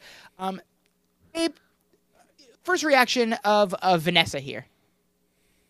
Now, Vanessa, give me... Go on. Give me... All right, so I'm lost. The girl that was going to move in with Dan here. With Dan. Help with the baby. Is she... Hang on, let me pull up a face. Okay, you pull up a face. She was kind of had a thing for Dan back. They are childhood friends from Brooklyn. She moved to Vermont for a while after Dan did not want to be more than friends. She's back, more than friends. She's back now. And still into Dan, and now they are kind of dating. This girl I thought was the mother. The mother of the baby. Of Milo. Of the baby. Well, she doesn't. She acts like it. She like wants to be the mom of the baby. She really wants to play house with Dan. She acts like the mother. Okay, the whole Dan thing, that side of I didn't really understand much of it. That's fair. It's kind of it's stupid. But we'll try to help you as we go. It's been happening for like 4 episodes. This is finally. Well, that's what you were saying. The arc that arc is over with. It's getting seemingly. Yeah, it was confusing for me as we went along too. And I was kind of just waiting for it to be over. The girl that walks in at the end she's the mother. She's the mother. She came at the end of season 3 and said, "Surprise, Dan, I'm pregnant with your kid." And Dan was just like, "Okay," because they had fucked once at the beginning of the season. Because he's an idiot. Yeah. And so they've been raising this kid all summer, and now Georgina has taken off and left Dan with the kid as he's finding out that the kid is also not his. So that's what we're seeing play out here. Got you. So Blair has found some new steps to sit on, a throwback to the high school days. And the girls are asking Blair all about dating a prince. She says it's just like dating anyone else, except instead of flowers, you get diamonds. And Zoe asks Blair if she wants another martini, but Blair loudly replies that she thinks Penelope wants to get her a drink, which, poor Penelope, this must really be a nightmare for her, thinking she finally escaped the rule of Blair. She's back, baby. Also, where are they getting martinis from? I didn't see any bottles of vodka or like it was just a bunch of full glasses on like the park steps. Yeah, they're just readily available on the steps. They're waiting for them. Blair gets a call from Serena. Serena wants to know how far she is because she's starving. And Blair apologizes. Could have seen this one coming. To Blair's credit, she asked Juliet if she can invite Serena. But Juliet's like, ooh, sorry, club members only. And that's kind of the point of the club. That makes sense. Right. Also, don't tell her you're here. Want to make a podcast? Spotify's got a platform that lets you make one super easily. Then distribute it everywhere and even earn money. And you can do that all in one place for free. It's called Spotify for Podcasters, and here's how it works. Spotify for Podcasters lets you record and edit podcasts right from your phone or computer. So no matter what your setup is like, you can start creating today. Then you can distribute your podcast to Spotify and everywhere else podcasts are heard. Video podcasts are also available on Spotify. With Spotify for Podcasters, you can earn money in a variety of ways, including ads and podcast subscriptions. And best of all, it's totally free with no catch. Ever since I discovered Spotify for Podcasters, and this is my personal testimony, of course, I feel like having options like video podcasts and Q&A and polls has let me be creative on another level. I highly recommend you give it a try. Download the Spotify for Podcasters app or go to www.spotify.com/podcasters to get started. Because we don't want her to feel bad. And Blair just listens to Juliet, lies to Serena that she's getting back to her building. Juliet doesn't want her to leave, though, because she needs to get them to give them tips on dating royalty. And Blair is in her element now, so she's going to ditch Serena. And honestly, Blair should stay here and enjoy finally getting invited to one of these secret societies. Yeah. It's just the lying to Serena that I don't love, because obviously Juliet is just being manipulative. And I think, as we find out, Serena would be fine if Blair said she's just doing a Hamilton House thing. Yeah, she doesn't care. Also, like, sneaky of Juliet to, like, say that super loud, too. Like, oh, we want to hear about what you're dating. And they get, like, she definitely heard that. And Blair may have gotten into this society, but it has to be weird for her not being the queen bee. Like, she's clearly one of Juliet's minions. That's here. true. Maybe head minion. Taking orders from her, yeah. Right, she's number 2 at best. And she seems okay with it for now. I guess she just got in, so you have to be okay with it. She had to have climbed the ranks at one point, even in high school. Yeah, so Blair tells her she's staying in, and Serena opens up her laptop, goes on Gossip Girl, and the literal first thing she sees is a video of Blair currently hanging out with Hamilton House. So it didn't take long at all for Serena to catch Blair in her lie. Did you think this would cause another Blair-Serena fight? Yeah, I mean, it did, but I guess a fake one. Oh, yes. How fast Gossip Girl really is on top of their shit this episode. It immediately gets that out. Is it not normally that quick? Well, it was happening alongside the plot, like with what one particular character wanted to be happening. So it felt very much like Juliet was in charge of Gossip Girl. Honestly, for the past couple episodes, it's felt like that a little bit, which maybe they're trying to lean in that direction. I'm not sure. Right. So Nate shows up. He was hoping he'd find Juliet here. Weird that this hadn't come up in the first 2 episodes of the season, that these two go to the same college and are in the same secret society now. Like, how did this not come up? But Nate, like, when they first meet in the first episode, he's not like, oh, aren't you the keymaster at the secret club I'm a part of? Like, right. What? I think he probably forgot that he was a part of it until she became a part of it. And she was like, oh, you should join this. Like, oh, I think I'm in that. So Nate wants to know if she gets a date to fashion night out, but Juliet doesn't like mixing business with pleasure. So, whatever. She's gonna make him wait now that Serena's out of the picture. Nate's gonna volunteer, so it'll be work for both of them. And Juliet's like, you don't give up. And he says, I've never had to try this hard before. It's refreshing, which I guess Nate loves a challenge. And he's right that usually the girls just throw themselves at him. So much so that, Brendan, you said that last episode he should immediately be suspicious of Juliet because she didn't want to date him. I was going to double down on that right now and say, like, at this moment, I was pretty sure she was not straight. Right, because she didn't want to date Nate. Yeah, I mean, and the only thing that made me go back on that is her. And what was the catchphrase you were trying on? What was the catchphrage you were trying on last week? The straights are great. Something like that, or only straights are great. I don't know. Maybe I just added that. Straights are great. Yeah, that was something what like you were saying. I bet you started chanting it with me. Weirdly enough. Well, I don't know about that. We'll have to play the episode. It was more out of confusion. I was like, only straights are great, and you were like, yeah, that's right, and you started chanting, sing along. Thinking that I was. Serena's standing on the sidewalk in the rain, and Blair walks by and asks if they were supposed to meet up. And Serena doesn't waste time telling Blair that last night they were supposed to meet up, but according to Gossip Girl, she had a better offer. The characters in this show really should know not to lie by now, because Gossip Girl will always expose them. Yeah, especially now. Like she's on whoever it is on another level right now. Yeah, kicks into high gear. So Blair apologizes, and Serena says exactly what I was saying. Like, she knows that Blair is going to have secret society events. She doesn't care about that. She just doesn't want her to lie about it. And so Blair mentioned she was drunk on gin and attention, and Juliet said not to say anything because it would hurt Serena's feelings. And now Serena's like, Juliet had something to do with this. You mean the one who's dating my ex and pretended not to know my name? Love that Serena has clocked that as bullshit, that she didn't know her name. Like, I mean, truly though, she's in this world supposed to be a famous person. Yeah, and she's literally seen her before. Like there's an introduction like a couple days ago. And so Serena thinks that Juliet's behind all this, which is the obvious thing to think. But Blair takes this the wrong way and thinks that Serena is implying that because she didn't get in, this must be some sort of conspiracy, and that rubs her the wrong way. I get where Blair is coming. I think there is a little bit of that going on, where Serena's like, well, if I didn't get in, something must be up. But not to defend Serena, if you take a step back and look at the facts, it's not an outlandish thing that Serena is saying. And she's right. She's proven right by the end of the episode. Right. Yeah, no, I think she knows where she stands, like, socially. Yeah. And Blair, says, face it, Hamilton House didn't want you, which seems a little harsh. But hey, Serena needs to be taken down a peg sometimes. She does, and she'll take it relatively well. And so Serena witnesses someone getting their key and asks, hey, did you just get a key? And the girl tells her yes, even though her mom said she'd never get in unless she lost 10 pounds, which, fuck her mom, first of all. Her mom can go to hell.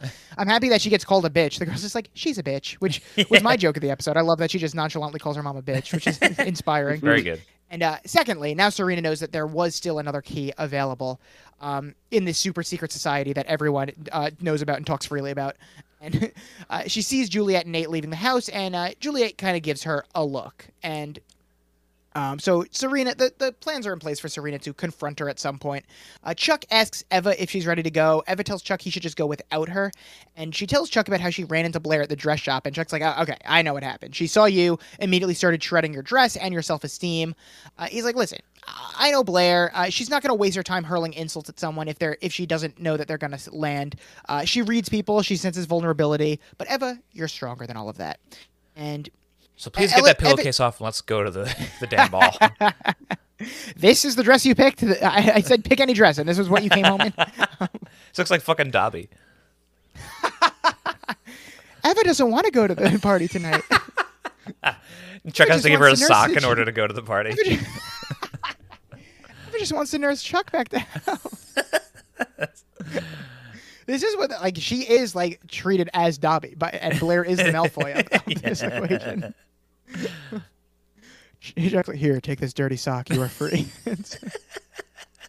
Takes it right off of, not his feet. No, of his, what are you implying, his penis? Yeah, it's like crusty and stuff. Or you could say it's like a Red Hot Chili Pepper situation. Right, yes. And I would say that. Yeah.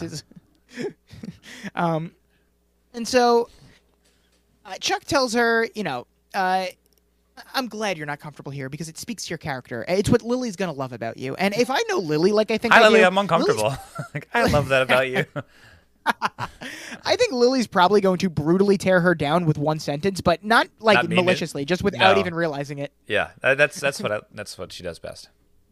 And so Eva agrees to go to the party, and she goes to get dressed, and she's like, tell me everyone's name again.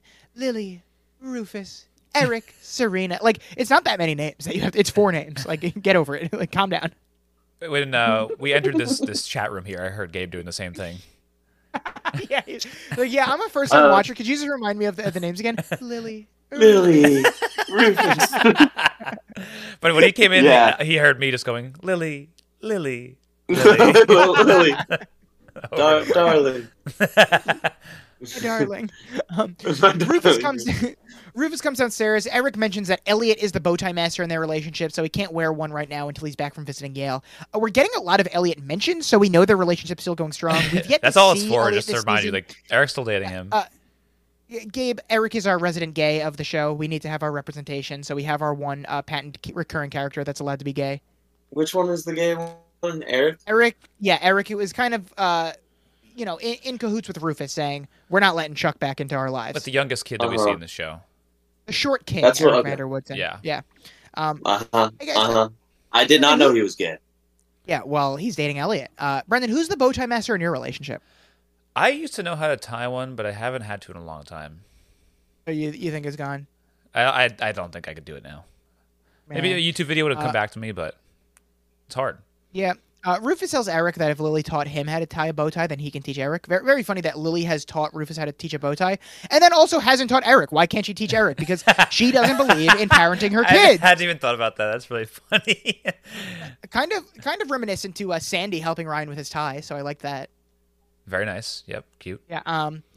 Rufus tells Eric that he can learn from the master because Lily has invited Chuck. He feels strongly that Chuck has changed, and Lily has actually gotten through to Rufus somehow because he says that they should see for themselves and that everyone deserves a second chance. And Eric's like, yeah, second chance, sure, but Chuck has, he's had a bunch of these. After a certain point, someone becomes beyond redemption, and this is particularly sad to hear from Eric because remember the sweet brotherly dynamic that those two had? I forgot about that, yeah. They were pretty close in like season 2. Season 2 especially. Yeah, season 2.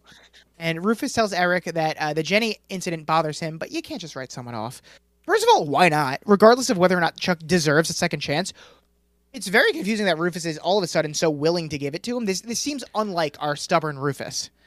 Yeah, I mean, this information will bring him right back to where he used to be. Luckily, I think off camera, Lily must have said, "We don't bang unless you give Chuck a second chance." That makes sense to me. Yeah, that makes a lot of sense. Yeah, it is weird. It's a little annoying that they decide to like make this canon again because, like you said, like him and Eric and Chuck were buddy for a good amount of time, and I'm assuming he knew what Chuck had done at that time. Right, Eric did. Yeah, so that's why I was confused too, because Eric's like, we can't forgive him. Even why though did this become a big deal all of a sudden? He knew about what Chuck did at first, seemingly forgave him, was very close to Chuck. Right. And now that Chuck's slept with her, all of a sudden, retroactively, the first thing is worse now for Eric, which it didn't line up for me. So now that Eric he consensually sexed her. Right. Now bad. The non-consensual one is worse. Right. Eric argues it's not like this is an isolated incident, and we get our answer to the question I posed last week of does Rufus know about the original incident in the pilot episode, which he clearly does not. And so Eric tells Rufus when Jenny was a freshman, Chuck tried to force himself on her at a party. So I don't care what Chuck says about being a changed man. What he did to Jenny this time makes it clear. He has always been that person, and he always will be. A lot of information for Rufus to take in. This is one of the few times where I actually feel for him. Like, this has to be tough to hear for a father. Especially when he really wanted to kill Chuck in the first place, and now to hear that this guy did this. And it's really, really like jarring to even hear the word rape on TV for some reason. I don't know. I hear it now. Like, whoa, Rufus, the R word. Yeah. He threw it out there. It's real. And again, the show, once again, not shy about bringing back Chuck's past transgressions. Yeah, it's just a little annoying that they kind of leave it alone for such a long time to just bring it back when it's convenient. Yeah, Gabe, Chuck was a lot more of an actual villain in the first few episodes as we were growing up. He was, really sexually forcing himself up onto numerous people in the pilot episode. The one with Jenny being particularly bad. But he really became sort of an anti-hero once I think they realized he could be a popular character, and he's been growing and learning ever since then. But it's very tough to forget about the incidents in the pilot episode of the show. That happened in episode 1. Episode 1. That's our introduction to the character. A lot of people will grow on to love. Wow. Okay. It's a lot. It's a strategy.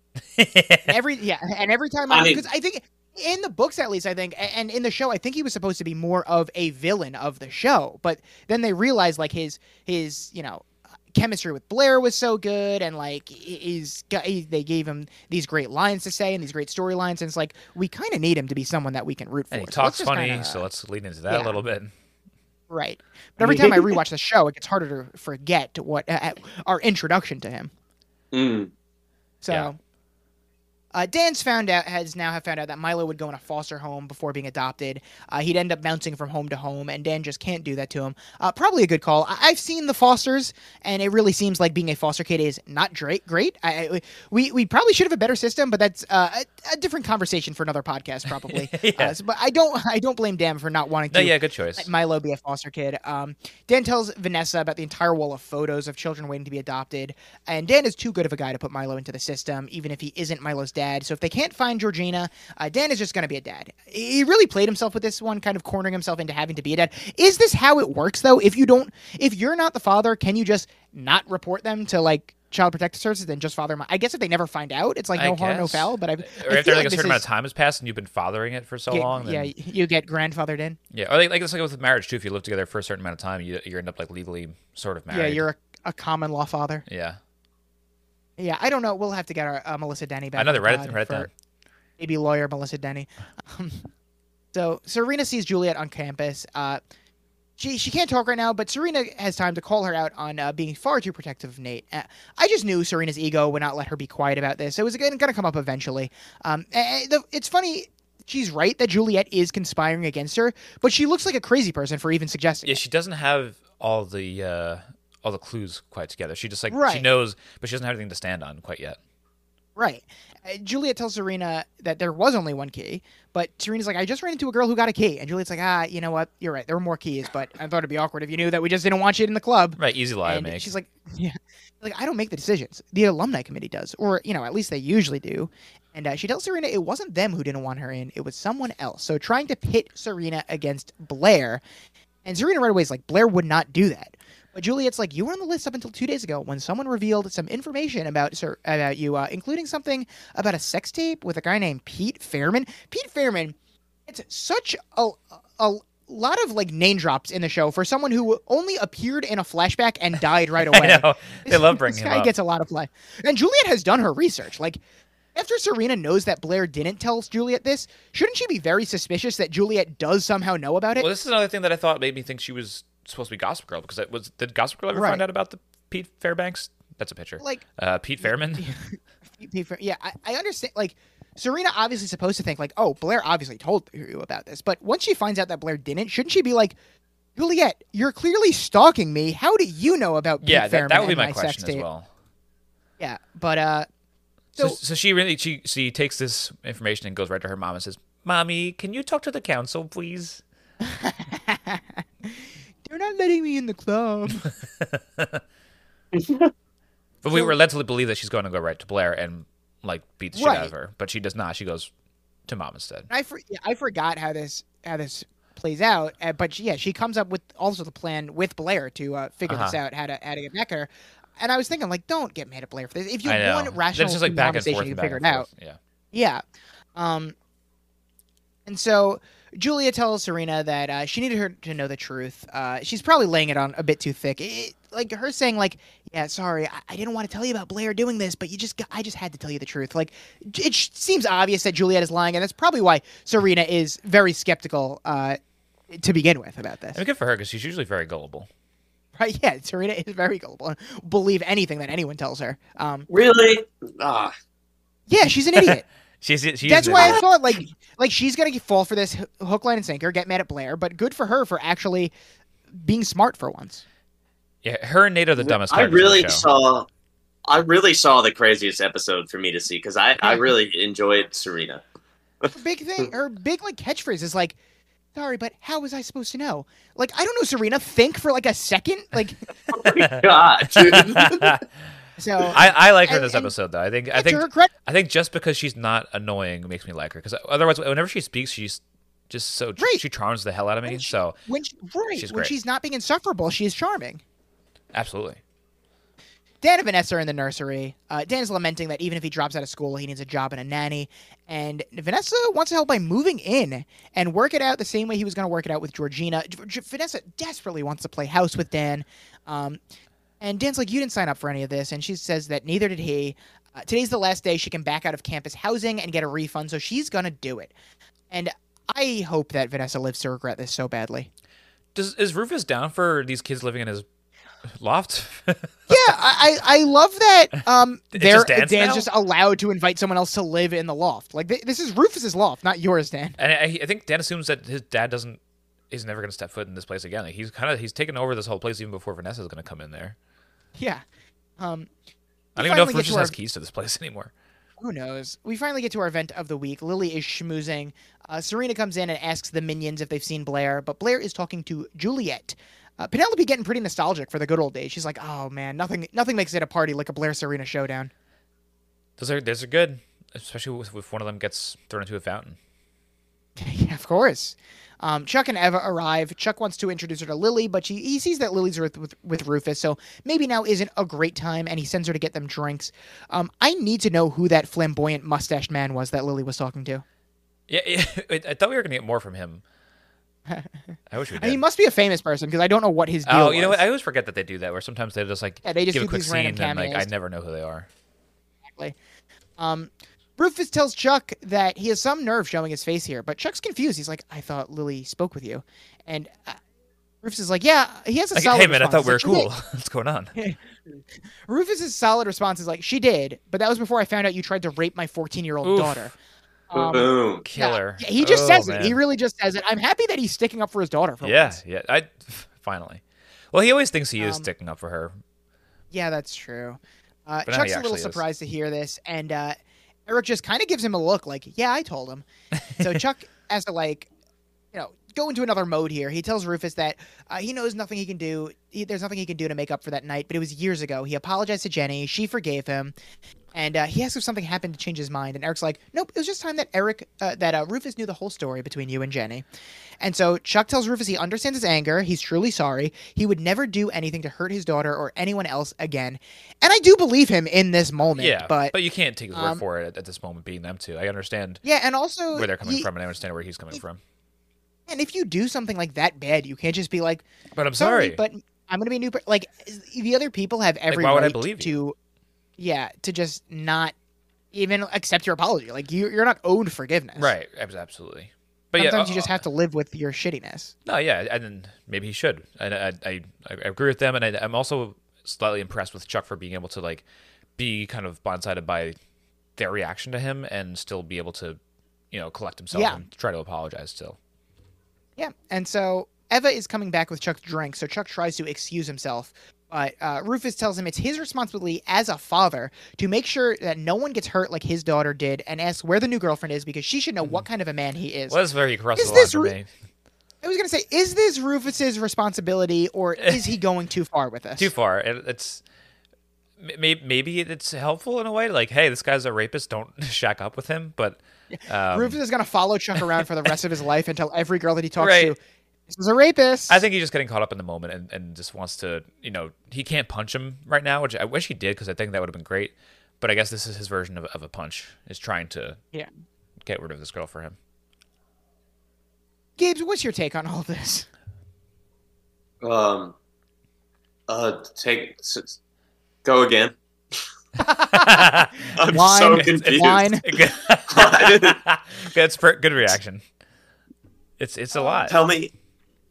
I guess the main thing is, I mean, you don't like Chuck, so clearly, I guess you were not buying what Chuck was selling in this conversation with Rufus. So this is when, no, I don't really think so. This is when Chuck was kind of saying, like, yeah, I tried to rape your daughter, but I'll never do it again. I'm a changed person. Yeah, he's so nonchalant. I don't know. It was kind of crazy to me how nonchalant the whole. Obviously, it probably dove way more into it in the past, but this episode, I was like, are they really just blowing past all this information about how he tried to rape somebody? Right, and I guess not even really, but yeah, go on. That the new girl, I forgot her name, is just like, you know what? That's okay. Yeah. By the end, that he would does give do me that. the ick. Yeah. I mean, I guess according to, like, it's happened off screen, so we don't really know how this has played out, but I guess for Chuck, he's like, I mean, Jenny was the one I tried to sexually assault, and we've talked it over. She's cool with me now. Like, I've done my part in, like, seeking my forgiveness and trying to make up for my past mistakes with the victim, with my victim. So, like he's like, yeah, I've done my part here, but obviously Rufus doesn't have to accept Chuck's apology. It's kind of funny that he says, like, it was years ago. Like, it was 3 years ago. Yeah. Yeah. Not that many years ago. It was years ago. And the exact number is 3. So, Juliet and the minions, they're all excitedly telling her that Serena's about to go Jersey Shore on Blair's ass. Clearly, Jersey Shore is still in the zeitgeist here as they're mentioning it. Sign of the times. Oh, yeah. Whoever Gossip Girl is seems to be live streaming the entire altercation. Serena has seemingly taken the bait and fallen face first into Juliet's trap and is blaming Blair for not getting into Hamilton House.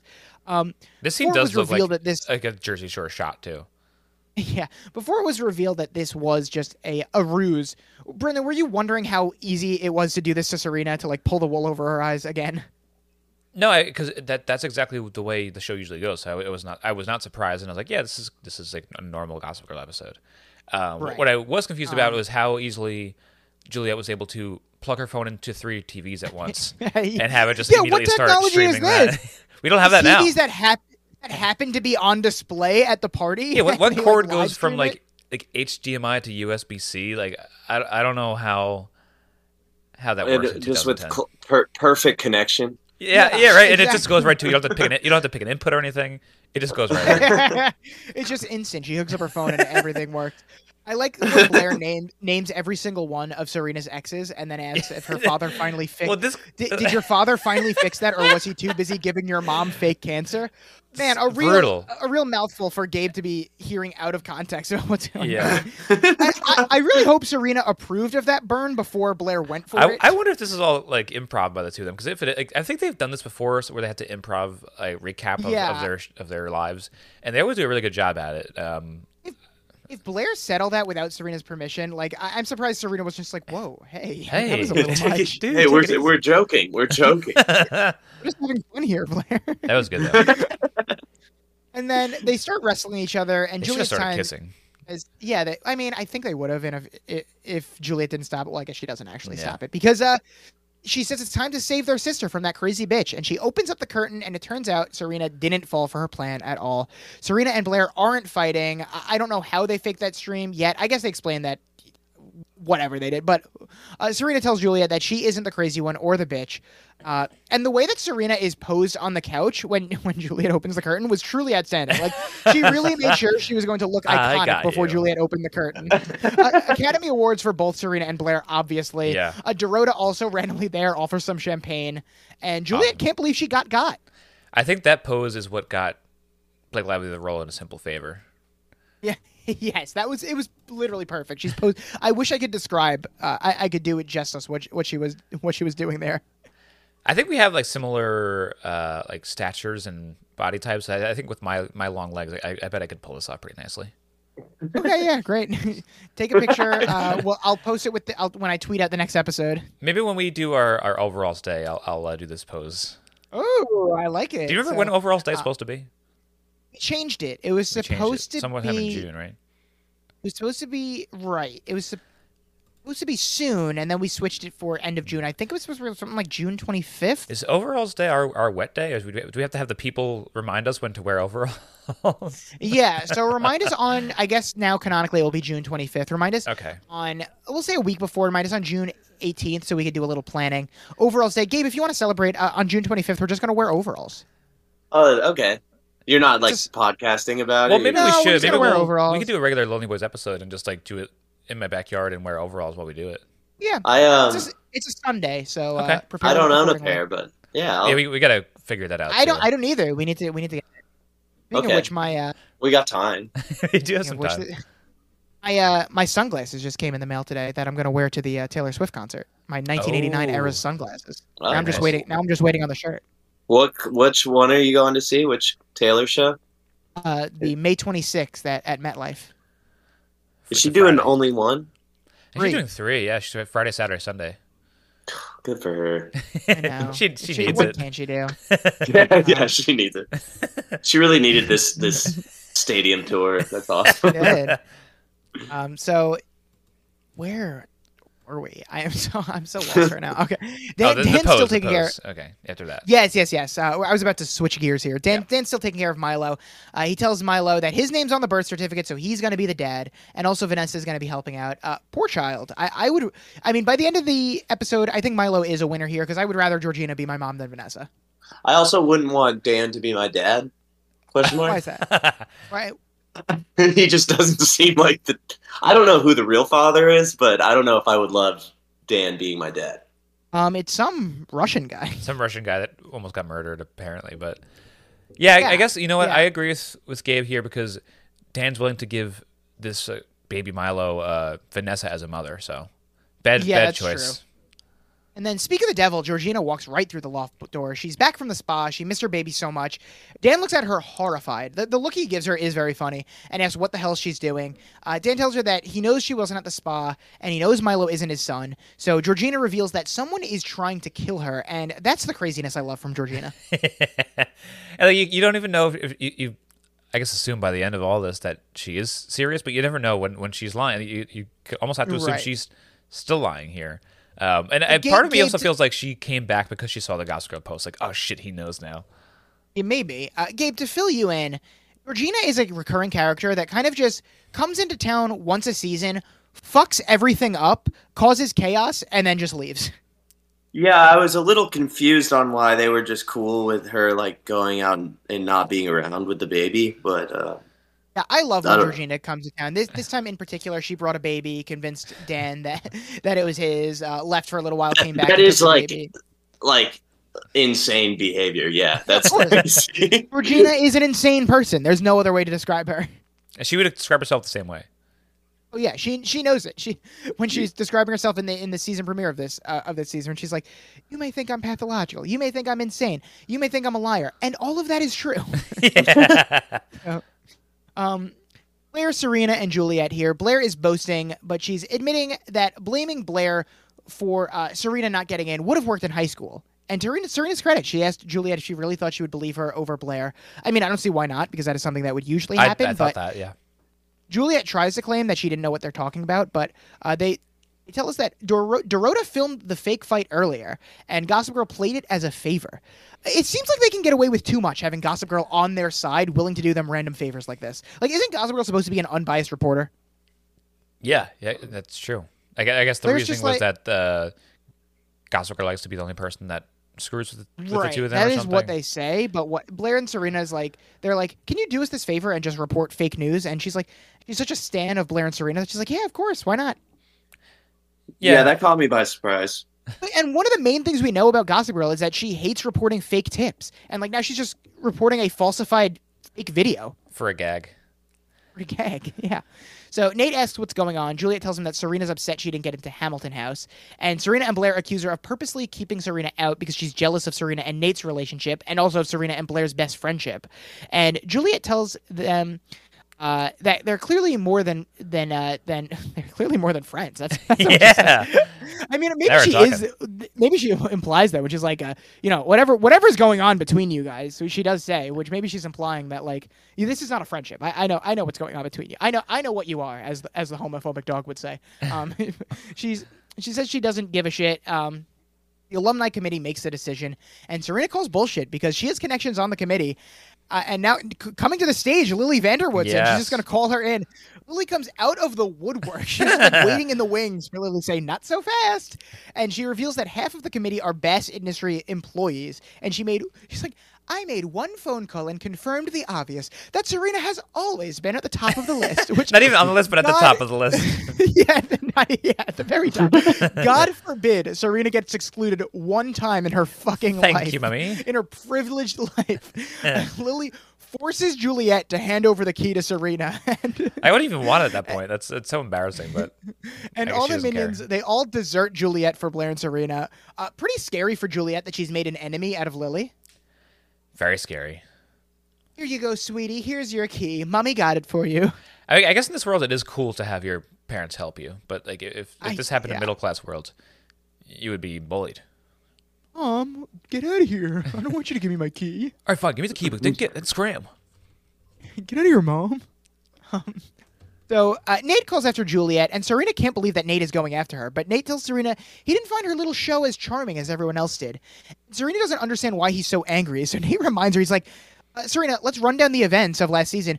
You cheated on me with Dan, you dumped me, and then you disappeared for the summer, and then you came back and you're acting like nothing changed, which, yeah, when you put it that way, Nate was probably thrilled that Juliet was trying to keep her out of Hamilton House. He should have been mad sooner, because like at the end of the summer, like last week, the start of the episode, he still wanted Serena, and he just got reminded by Juliet, like, wait, I should be mad. Right. That's true. Like he forgot. Yeah, he is a little slow because Nate says, "Yeah, I'm just now realizing how mad I am at you," which good for him for finally getting there. Yeah.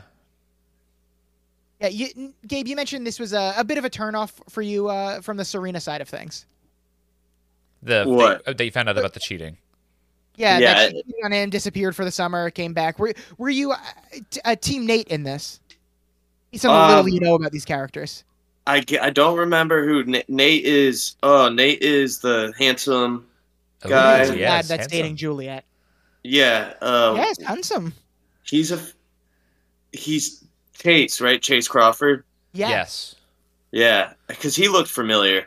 I don't know what Serena's deal with the cheating was. I don't know how far it was. Like, if she fucked somebody else or... She's kind of in... No, it was a killer situation. It was only a kiss. Yeah, exactly. It was the classic The Killer situation. It was only a kiss. It was only a kiss. Oh, she did a classic The Killers. Well, It's really all it was, though. Yeah, I mean, Serena is the Mr. Brightside of the Upper East Side. That is what they call her. Yeah. Dude, so then I kind of put the sex tape and the cheating into one thing. They are separate. Those are two very different. Very separate. Yeah. That was not just a kiss. That was not a kiss. No, that was that'd be a terrible move to cheat and then catch it on camera yourself, and have that lingering around. That was a poor lad that she killed.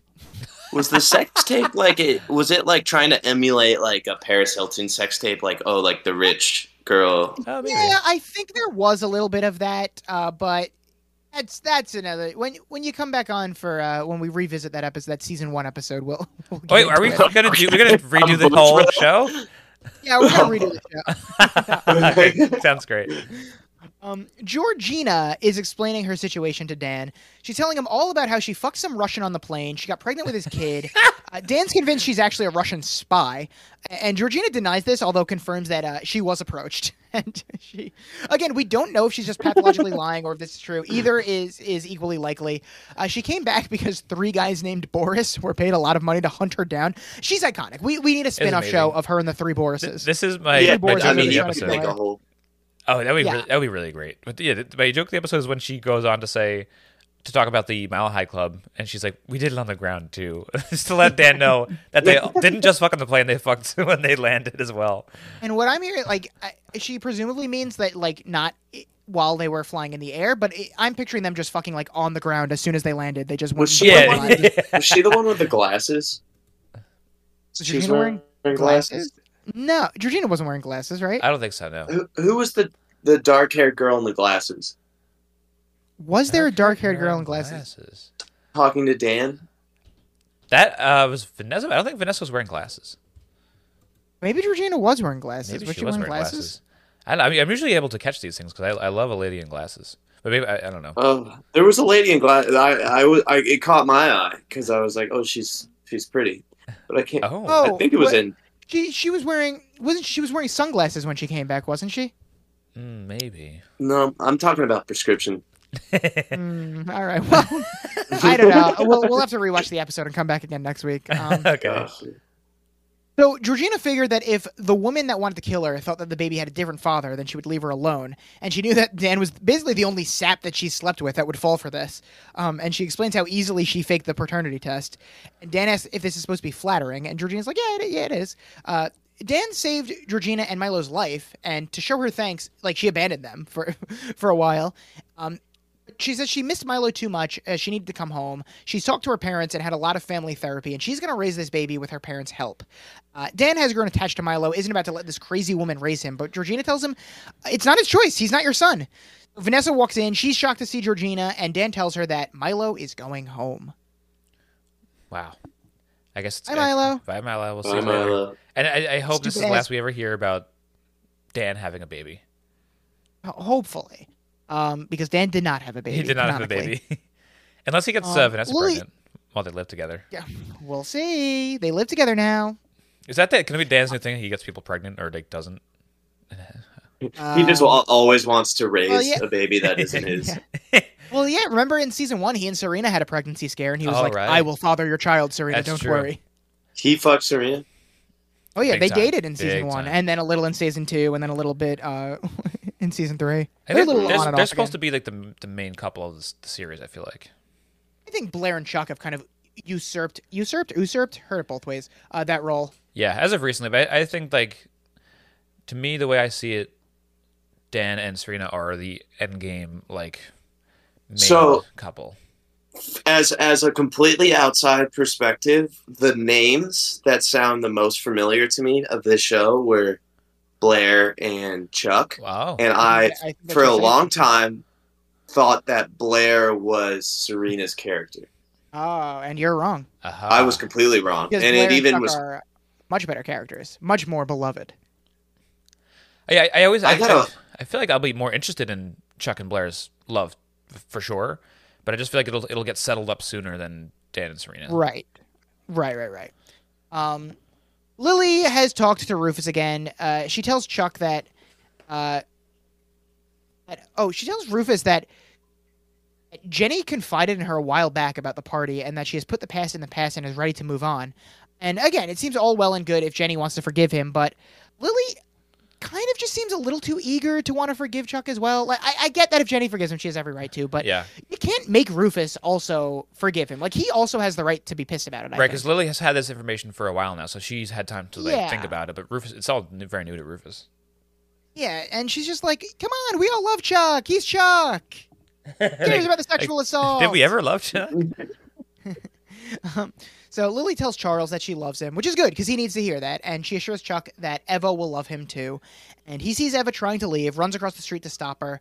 He explains that he's not ashamed of her. He's ashamed of himself and everything he did before he met her. It would be an insane move for Chuck to invite her to the party, only pretend like he doesn't know her because he's ashamed of her. That would have been weird for him to do. Yeah. So that is believable. And so Eva asks Chuck who the hell he is, and it looks like Chuck is ready to come clean about his past. It looks like it. She accepts him. And she accepts him. She's just as eager to forget him as Lily is, if not more so. Yeah. That's the old Chuck. The old Chuck. She pulls the opposite of what Rufus does and just accepts it right away. Yeah. So Blair runs into someone named Charlotte, and this has to be a cameo because Blair's just like, I'll be at the show, and that's it, and she just leaves. I don't think I even remember that happening. We get our patented Blair and Chuck scene. She actually seems kind of happy to see him and tells him welcome home. And Chuck tells Blair he knows she met Eva, and Blair just tells him that she told him to come home. And she's like, I told you to come home. I didn't say it would be easy. And never has someone made classism so charming as Blair Waldorf. She really does. Like, of course I'm going to bully the shit out of your girlfriend. Who cares? I didn't say it would be easy when you came home. It's just a little razzing. She's impressed that Eva lasted a whole 2 days here, but Eva has come back, and Chuck tells Blair that it was good to see her and makes a beeline toward Eva.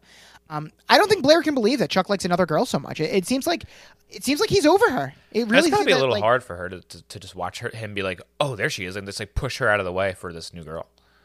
Can't be fun. Yeah. And Eva has seen the man that Chuck can be, and she chooses to believe in that man instead of the man he was. And Chuck is so excited he goes to introduce her to his family.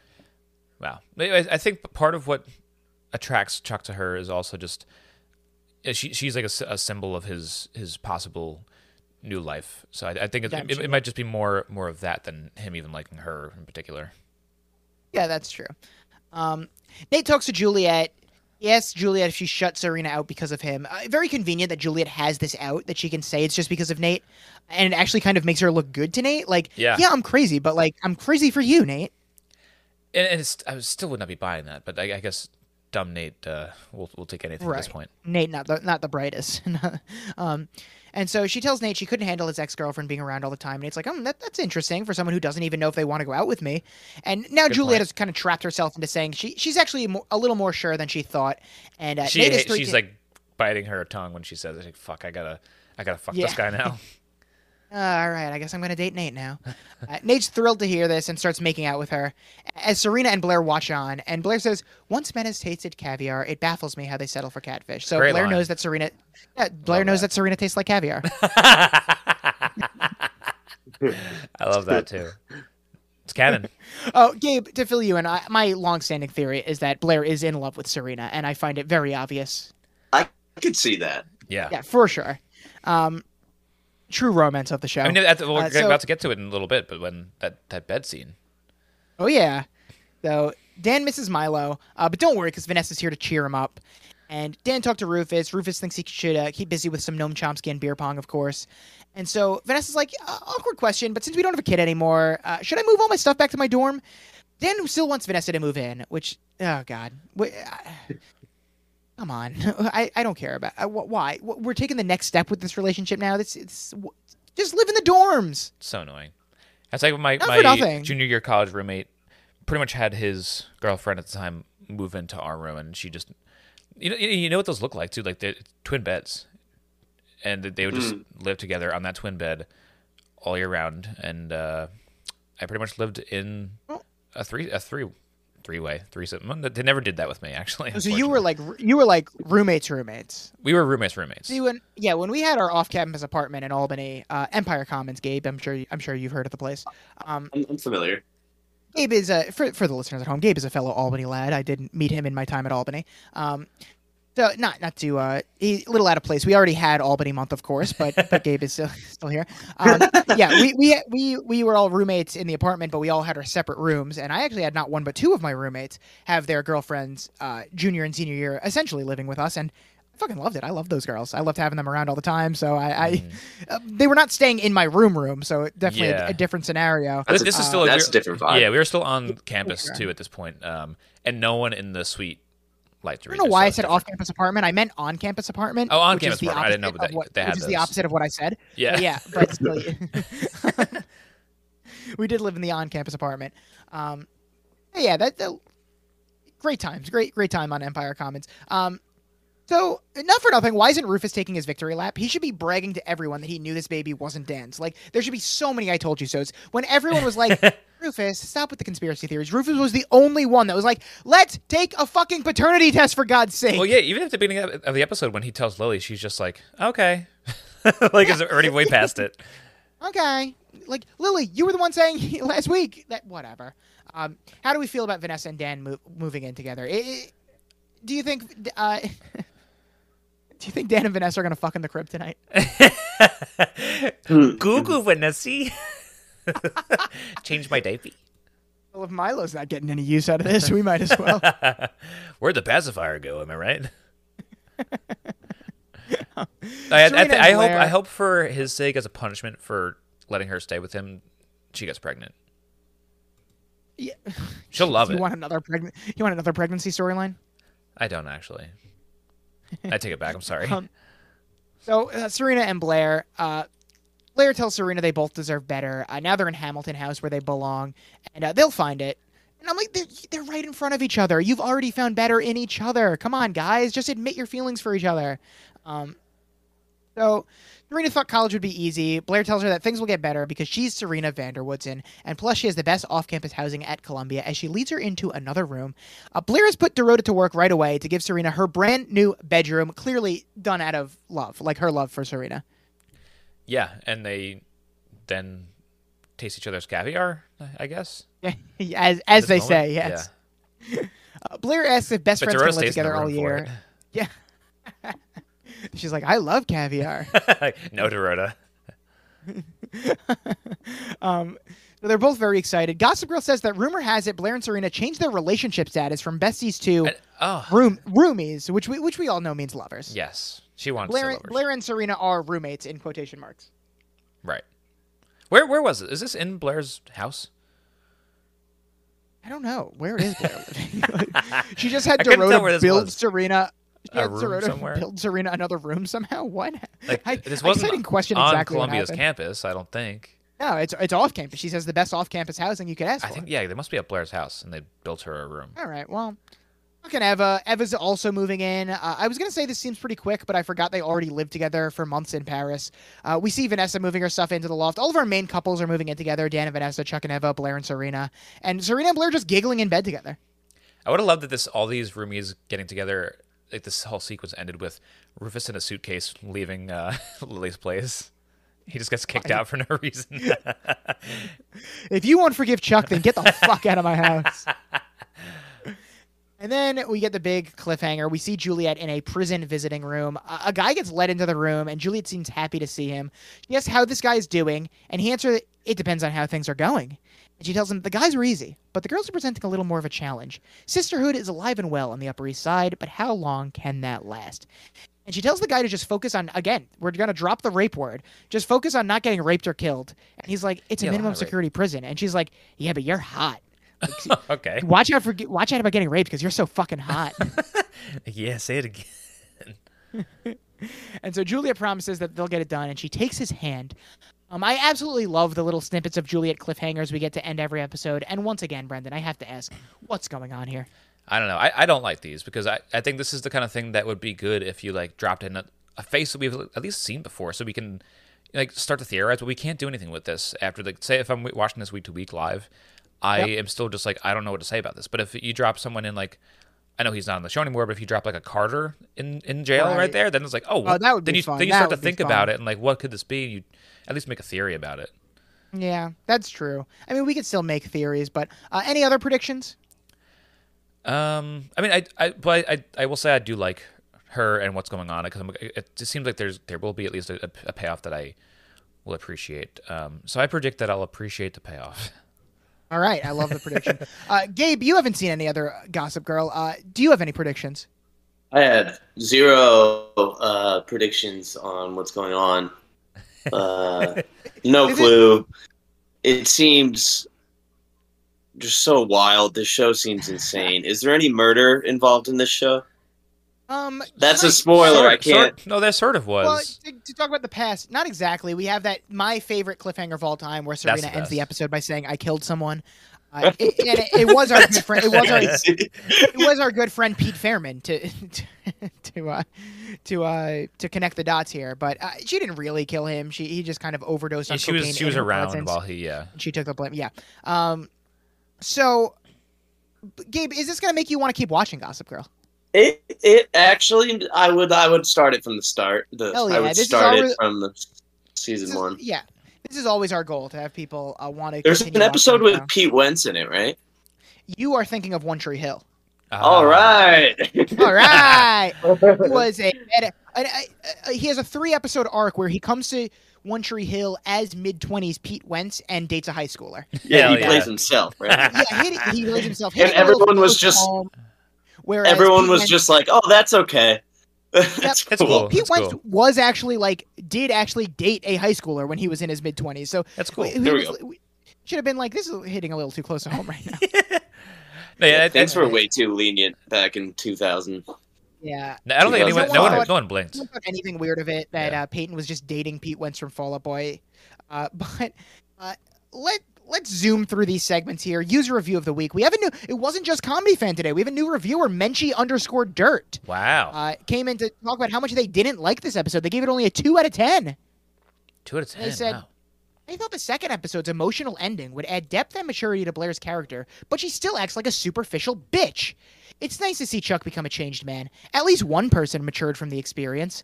The third episode storyline is so high school. Who's in? Who's out? How ridiculous of Lily to get involved in teenage social dramas. And how shallow is Nate for still falling for Juliet after she's revealed as a scheming social climber?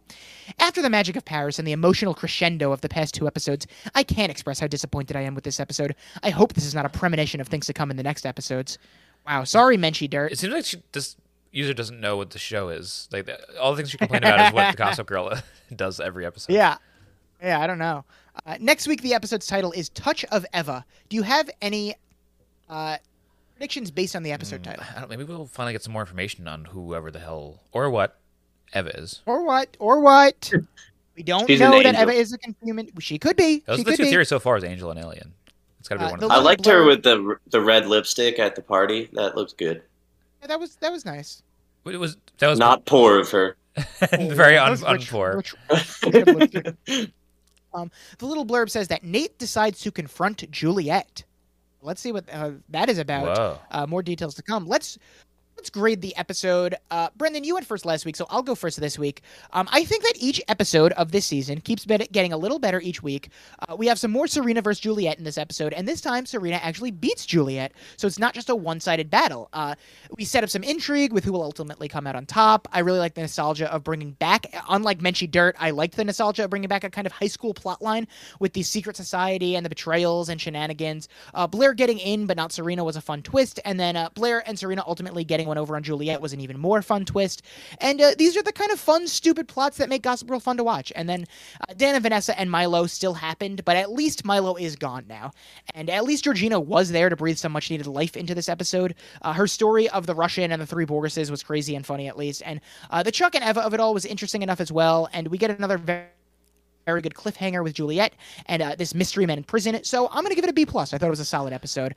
Brendan, do you want to go next? What's your episode grade? Yeah, I mean, I like this episode quite a bit. It does everything that Gossip Girl does really well, and even like the kind of classic plot lines that they usually do, they gave them a little bit of a twist to a point where I thought Serena was going to go one way, and then it goes the other with her, and it does show some growth from previous episodes, which they don't always do. So I like that stuff. I don't think I disliked any plot lines. Even we love when a Rufus plotline is good, because Lily's there to help him out. Oh, yeah. Vanessa's wasn't so bad because, like you said, it wraps up the Milo stuff. Georgina's even there as a part of the Milo stuff, which is always great when she's around. We get to see Eric a little bit. We never get to see him. The only thing we're missing, I guess, is some Jenny. So I say my only knock on the episode is really just that it's missing just like a classic Gossip Girl moment to make it an A. So I'll give it an A-. All right, Brendan, one-upping me here, giving an A-. Gabe, as a first-time watcher, what grade are you going to give the episode? I am going to give it an A because wow. I like. Okay, so we're 4 seasons in, right? Yep, this is season 4. I like how. I mean, from my point of view, I didn't know anything changed, but it sounds like things weren't going by like the status quo on this episode. So I enjoy that they switched it up for us, and I don't know. I like the. They really made Serena look like a totally different character for someone who didn't. So if that was their goal, was to switch up Serena's like. Because the way you guys talk about her is not how I viewed her. Yeah. So the writers did a really good job, and she did a good job acting on it. But I think that overall it was a solid episode, and it had me entertained, even though I had no idea what was going on. A very attractive cast. I am always saying it's one of the most attractive casts of all time, if not the most attractive cast of all time. Star-studded. Even if they weren't stars at the time, I don't know how, but a lot of recognizable faces. And I like early Y2K, so that's cool. So that's a big drawing point for you, yeah. Yeah. Our MVP of the episode, I think this has to be Blair's first MVP of the season for me. She's terrible to Eva, very classist, but hey, that's Blair. She's gonna fuck someone up if especially if that person is sleeping with Chuck. But all of Blair's dreams come true in this episode. She's in an Ivy League school. She finally gets into a secret society. She gets in over Serena, but then when Serena doesn't get in, she's grown up enough to try and get her in and not let it ruin their friendship. And then she and Serena both come up with a great plan to take down Juliet. And last but not least, Blair is now living together with the love of her life, Serena. So a clear win for Blair. She is my MVP of the episode. Brendan, who's your MVP of the episode? I think this might not be a surprise to you, but it's going to go to Lily for me. She's in almost every plot line of this show. The only one she's missing from is Milo's stuff, and she does it so masterfully. She is just the puppet master of this TV show when she's on. They've always said that she is the Dumbledore of the Upper East Side. She really is. She's so Dumbledore-like. When Eva, I guess, is Dobby. So I'm glad we have a whole theme going on today. But she's amazing. She's being a mother to Rufus all episode long. She's being a mother to Chuck. And she comes in and helps her actual daughter out of nowhere to give her key. The 11th hour. Awesome. Yeah. I famously did, when my mom asked me what Dumbledore's deal was, don't know how it came up, I did fill her in by saying that Dumbledore was kind of the Lily Vanderwoodson of Hogwarts. So that's where that connected. And she understood that? That's great. Yes, because we were watching Gossip Girl at the time. What's Dumbledore's deal? That's a great question. Yeah, out of context. I just woke up one day. She's like, Matthew, what's Dumbledore's deal? Hovering over you, waiting for you to wake up. Who wants to know? Who's asking about Dumbledore, Ma? That's a good impression of you. Yeah, that's how you talk when you wake up. Gabe, who's your MVP of the episode? Okay, this is gonna go. A mystery girl with glasses that was talking to Dan. I'm pretty certain it was the girl that we were talking to. I'm gonna go with Blair, considering I learned a lot from this episode, and for a lot of the reasons that you said, Matt. It does seem like she took everything with grace, along with Serena. I thought Serena did everything gracefully as well, but the fact that she has been wanting this for so long, I guess, and wanted to be a part of this society, but then gave it up, or not gave it up, but was like, I'm not going to get in without my friend, basically, or something like that. Kudos to her for that. Completely agreed. Glad for Blair getting 2 MVPs here in this episode. Let's do the LVPs. Last episode, I gave Juliet the MVP because even though we didn't know what she was up to exactly, she clearly manipulated everyone and got what she wanted. Like she said, the guys were easy, the girls are a challenge. This week, We still have no idea what she's up to, but she certainly doesn't get what she wants. And Blair and Serena see right through her, and she looks like a fool in front of all her minions. And she made an enemy out of Lily, so that's never good. So I'm going to give Juliet an LVP, fresh off her MVP from last week. Brendan, who's your LVP of the episode? My LVP should be pretty obvious. Also, it's going to go to Baby Milo. Baby Milo, I haven't been any happier to have someone written off the show. You're a bad actor. And just a bad presence for the show. Yeah. Hey, sorry, Milo. I'd never believed a single one of those cries. Gabe, who's your LVP of the episode? Probably Juliet. I mean, the whole episode was a loss for her, right? So yeah, definitely. It was embarrassing. So we're in the well, it was cringe. It was.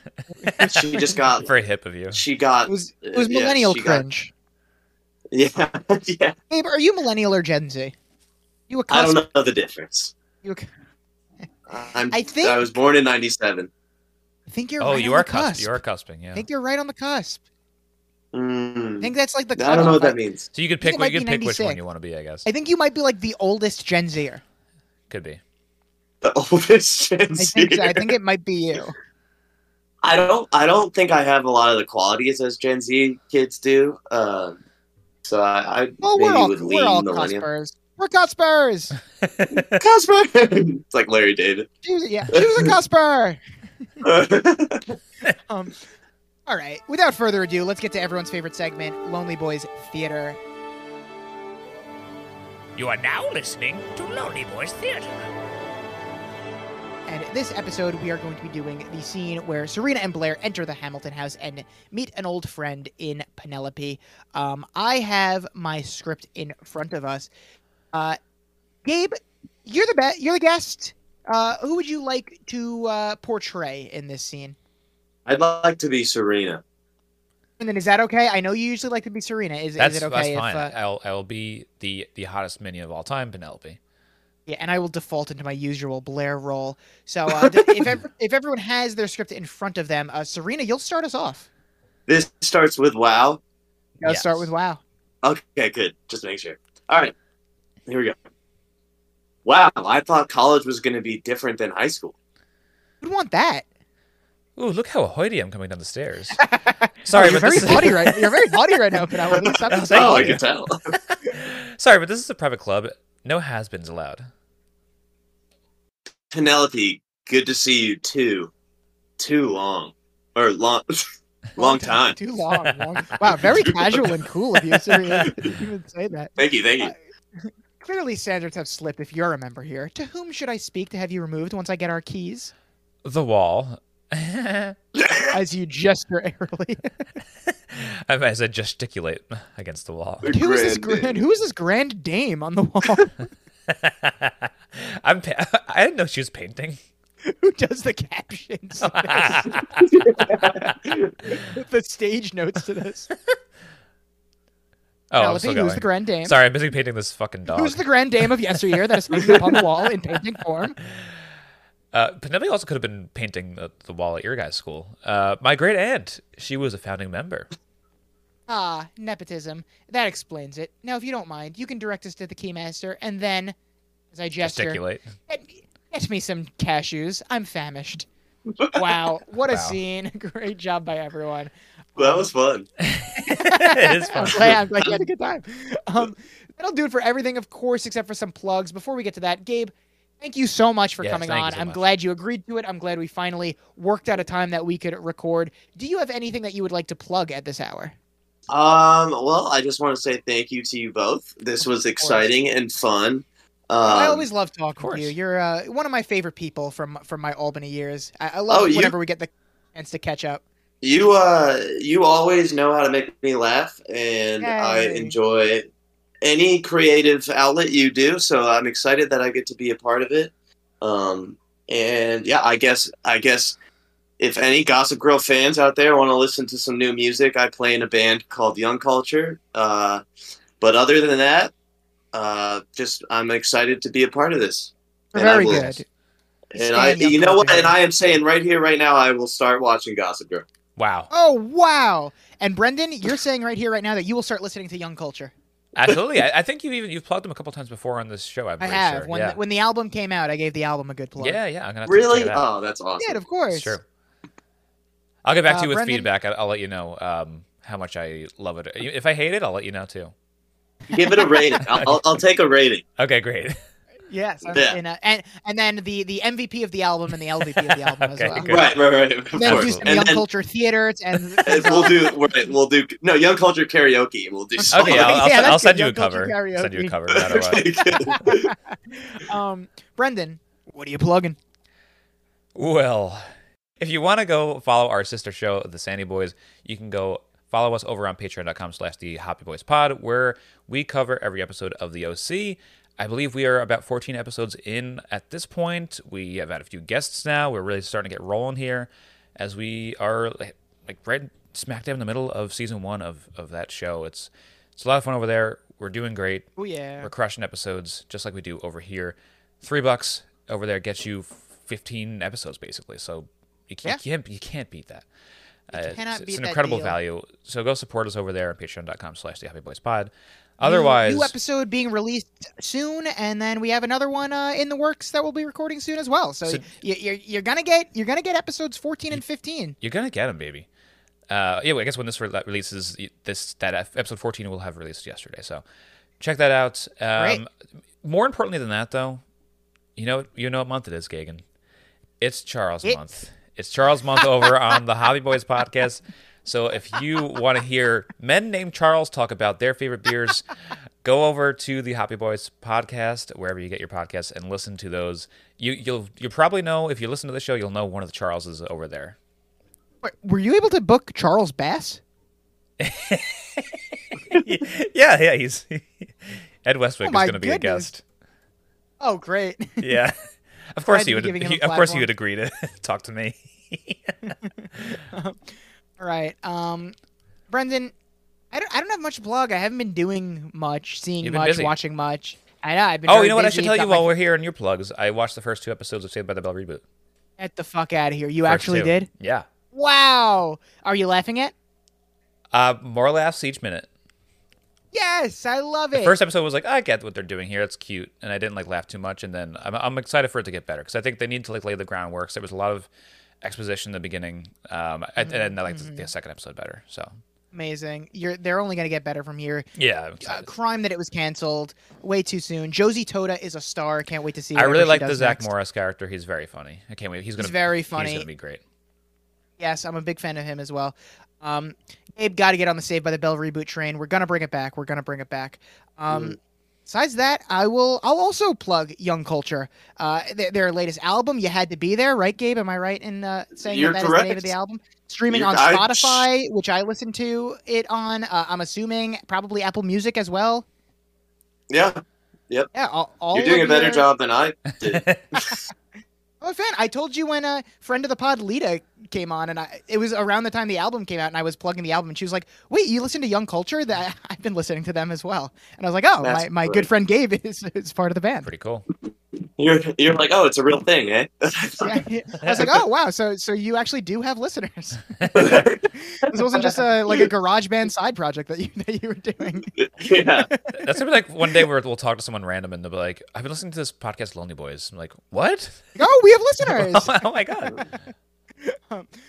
Besides that, of course, you can follow me on Twitter at MattyFresh24. You can follow Brendan at Ruppy Puppy. You can follow his other podcast, The Hoppy Boys, at The Hoppy Boys Pod. Gabe, would you like to plug your Twitter? I'd also like to mention Gabe is one of my favorite tweeters as well. He's one of the best. I was just about to say. You've gone viral multiple times. Dude, I was just about to say you were one of my favorite follows. I enjoy your tweets. So. The feeling is mutual. Tell them where they can follow you, if you want them to follow you. If not, tell them to go fuck themselves. It's just...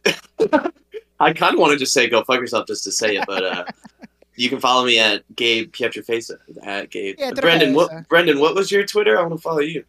I guess you could follow me at Ruppy Puppy. RUPPIEPUPPIE. That's the one. RUPPIEPUPPIE. Yeah. Oh, there we go. There it is. Follow. All right. A new friendship was born today, if nothing else. Look at this header. I can't wait to see all these great tweets. just this insane podcast going on with some natty lights and a shot. Nice. That's his other podcast, the Hoppy Boys, of course. Oh, where we're doing Charles Month. Don't forget. Never forget Charles. If your name is Charles, you could be on there. I guess it's too late. Yeah. Until Never we do forget Gabe. Charles maybe Month we'll do a Gabe month. Maybe. We'll see. Never forget Charles Month. Never forget to come back next week where we'll be breaking down Season 4, Episode 4, A Touch of Eva. But until then, know you love us. XOXO. Lonely Boys.